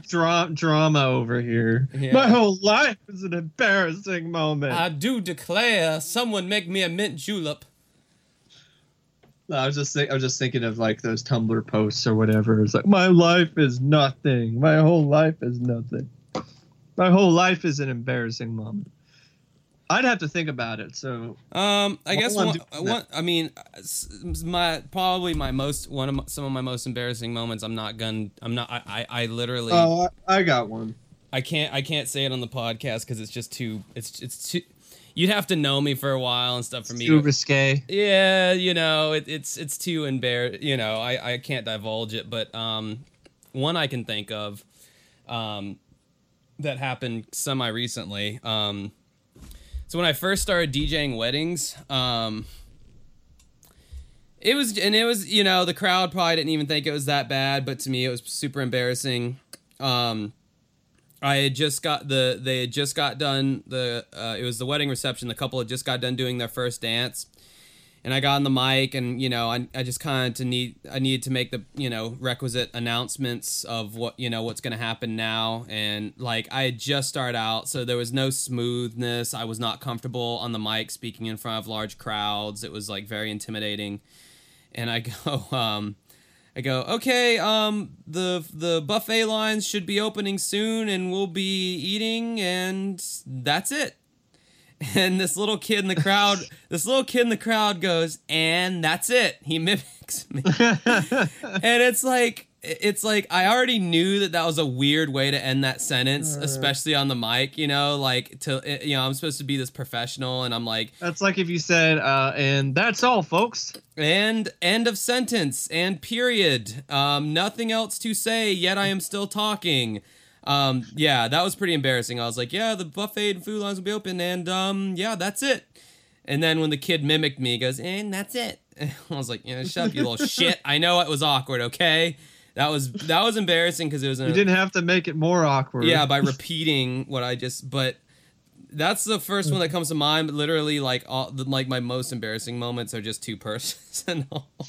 This would become a rated X podcast if I told you my most personal ones. So yeah, I have one, and then I also I'll share one from my stepdad because it's so hilarious. I really do need to share it. But anyway, I wouldn't necessarily say it's my most. I don't really know because I haven't really had that many, to be honest. Oh, well, Mr. Rico Suave. I don't do a lot of stuff I don't go out much. I don't, so I don't really have a lot of opportunities to have embarrassing moments. But this one I definitely do remember. In high school, I was taking this musical theater class, and I took it because, it was from the same teacher who was teaching the acting class, and I really enjoyed that. And I was in choir, and I like choir and I like acting, so I'm okay. All right, let's give this a shot. And there was this whole sort of fake audition thing that all of us were supposed to do. And we're supposed to like go behind stage, like we're getting ready to audition for the show and sing a song or whatever. And I chose Heart and Soul. Heart and Soul. Da, da, da, da, da, da, da, da. Yeah, that one. Yeah. So, yeah, the tune that Train used and abused for their latest hit song. I hate Train. Oh, no. I haven't heard that. Yeah. Oh, God. Yeah. It sounds awful. So, the teacher, he knew that I was uncomfortable around girls because I was absolutely not comfortable around girls at that time. I was very shy. I was definitely still inside a shell, so to speak. And so what he did, unbeknownst to me, while I'm backstage, my acting teacher, he removed all the guys from the room. He put all the girls in front of the stage. So here I am, I'm backstage, all right. It's already, kind of, stressful just saying. Well, at first I wasn't thinking too much. I've sung on stage. I've sung in front of hundreds of people. I've sang at state. Come on, this can't be that bad. I can do this. So I come out. I come out of, out from the back. And then as soon as I see all the girls staring at me and like smiling or whatever, I automatically just start fucking up. I'm like, heart and soul.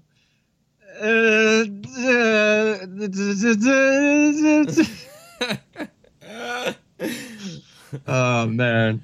Oh, it was really embarrassing. I see that every week at my karaoke gigs. So hey, I get to see those moments for people all the time. I never have those moments anymore with karaoke, but yeah, that does sound holy shit. But it worked out because ultimately I did become a lot more comfortable around girls, and I actually did a duet with one of them.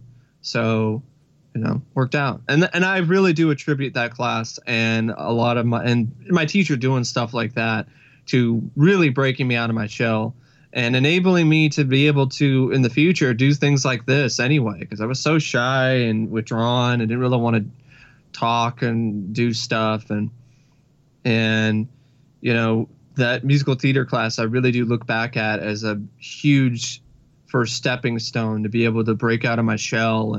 And I look back at that as the reason why I can do some of the things I mentioned earlier, like just talk to random people, that I don't even know when I'm out and about and things like that, and strike a conversation and not have it be really awkward.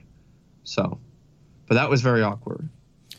All right, and I think that's all the questions we have now. If you submit a question after the... Well, I did say I was going to mention the stepdad thing, but I don't have to. Oh, I forgot about that. Unless people want to... it's really quick, so... Sure, go ahead. My stepdad, he's probably had other embarrassing moments, but one's a little bit more personal I don't really want to talk about. But this one cracks me up every time I think about it because I can't even believe he did this. So he went to a fast food restaurant. He went to Arby's. And, he's trying to get some sauce for his, curly fries or a sandwich or whatever. And, there's all these squeeze bottles. With sauce, squeeze them out. Mm-hmm. I don't know what he was thinking here. Even to this day, he doesn't know what he was thinking here. So there's nothing's coming out, okay? So he comes up with this genius idea that he's going to take the squeeze bottle, lift it up, in front of his face and squeeze it. And so he squeezes it, and of course, what happens next? Yeah. It starts working, and he squeezes this sauce, Arby's sauce, all into his hair.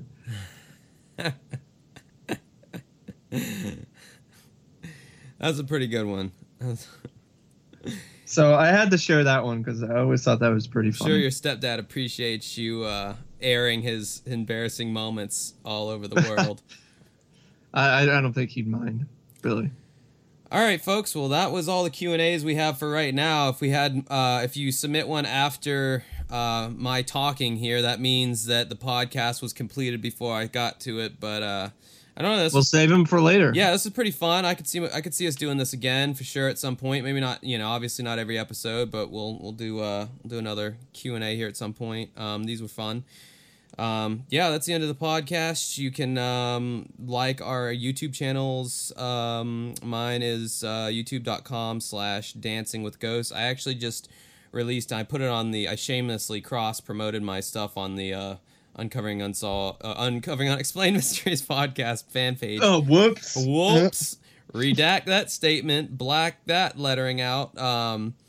It's the first skit that I've ever done on my Facebook or on my YouTube channel or whatever. I've never just done a straight up skit before, and I did a skit, so I thought it turned out really well. First time using green screen and all that. But anyway, I thought it was pretty fun. Yeah, youtube.com/dancingwithghosts, and Mike is youtube.com/OCP communications, and he's the movie guy and does other stuff on there. So add us on our YouTube channels.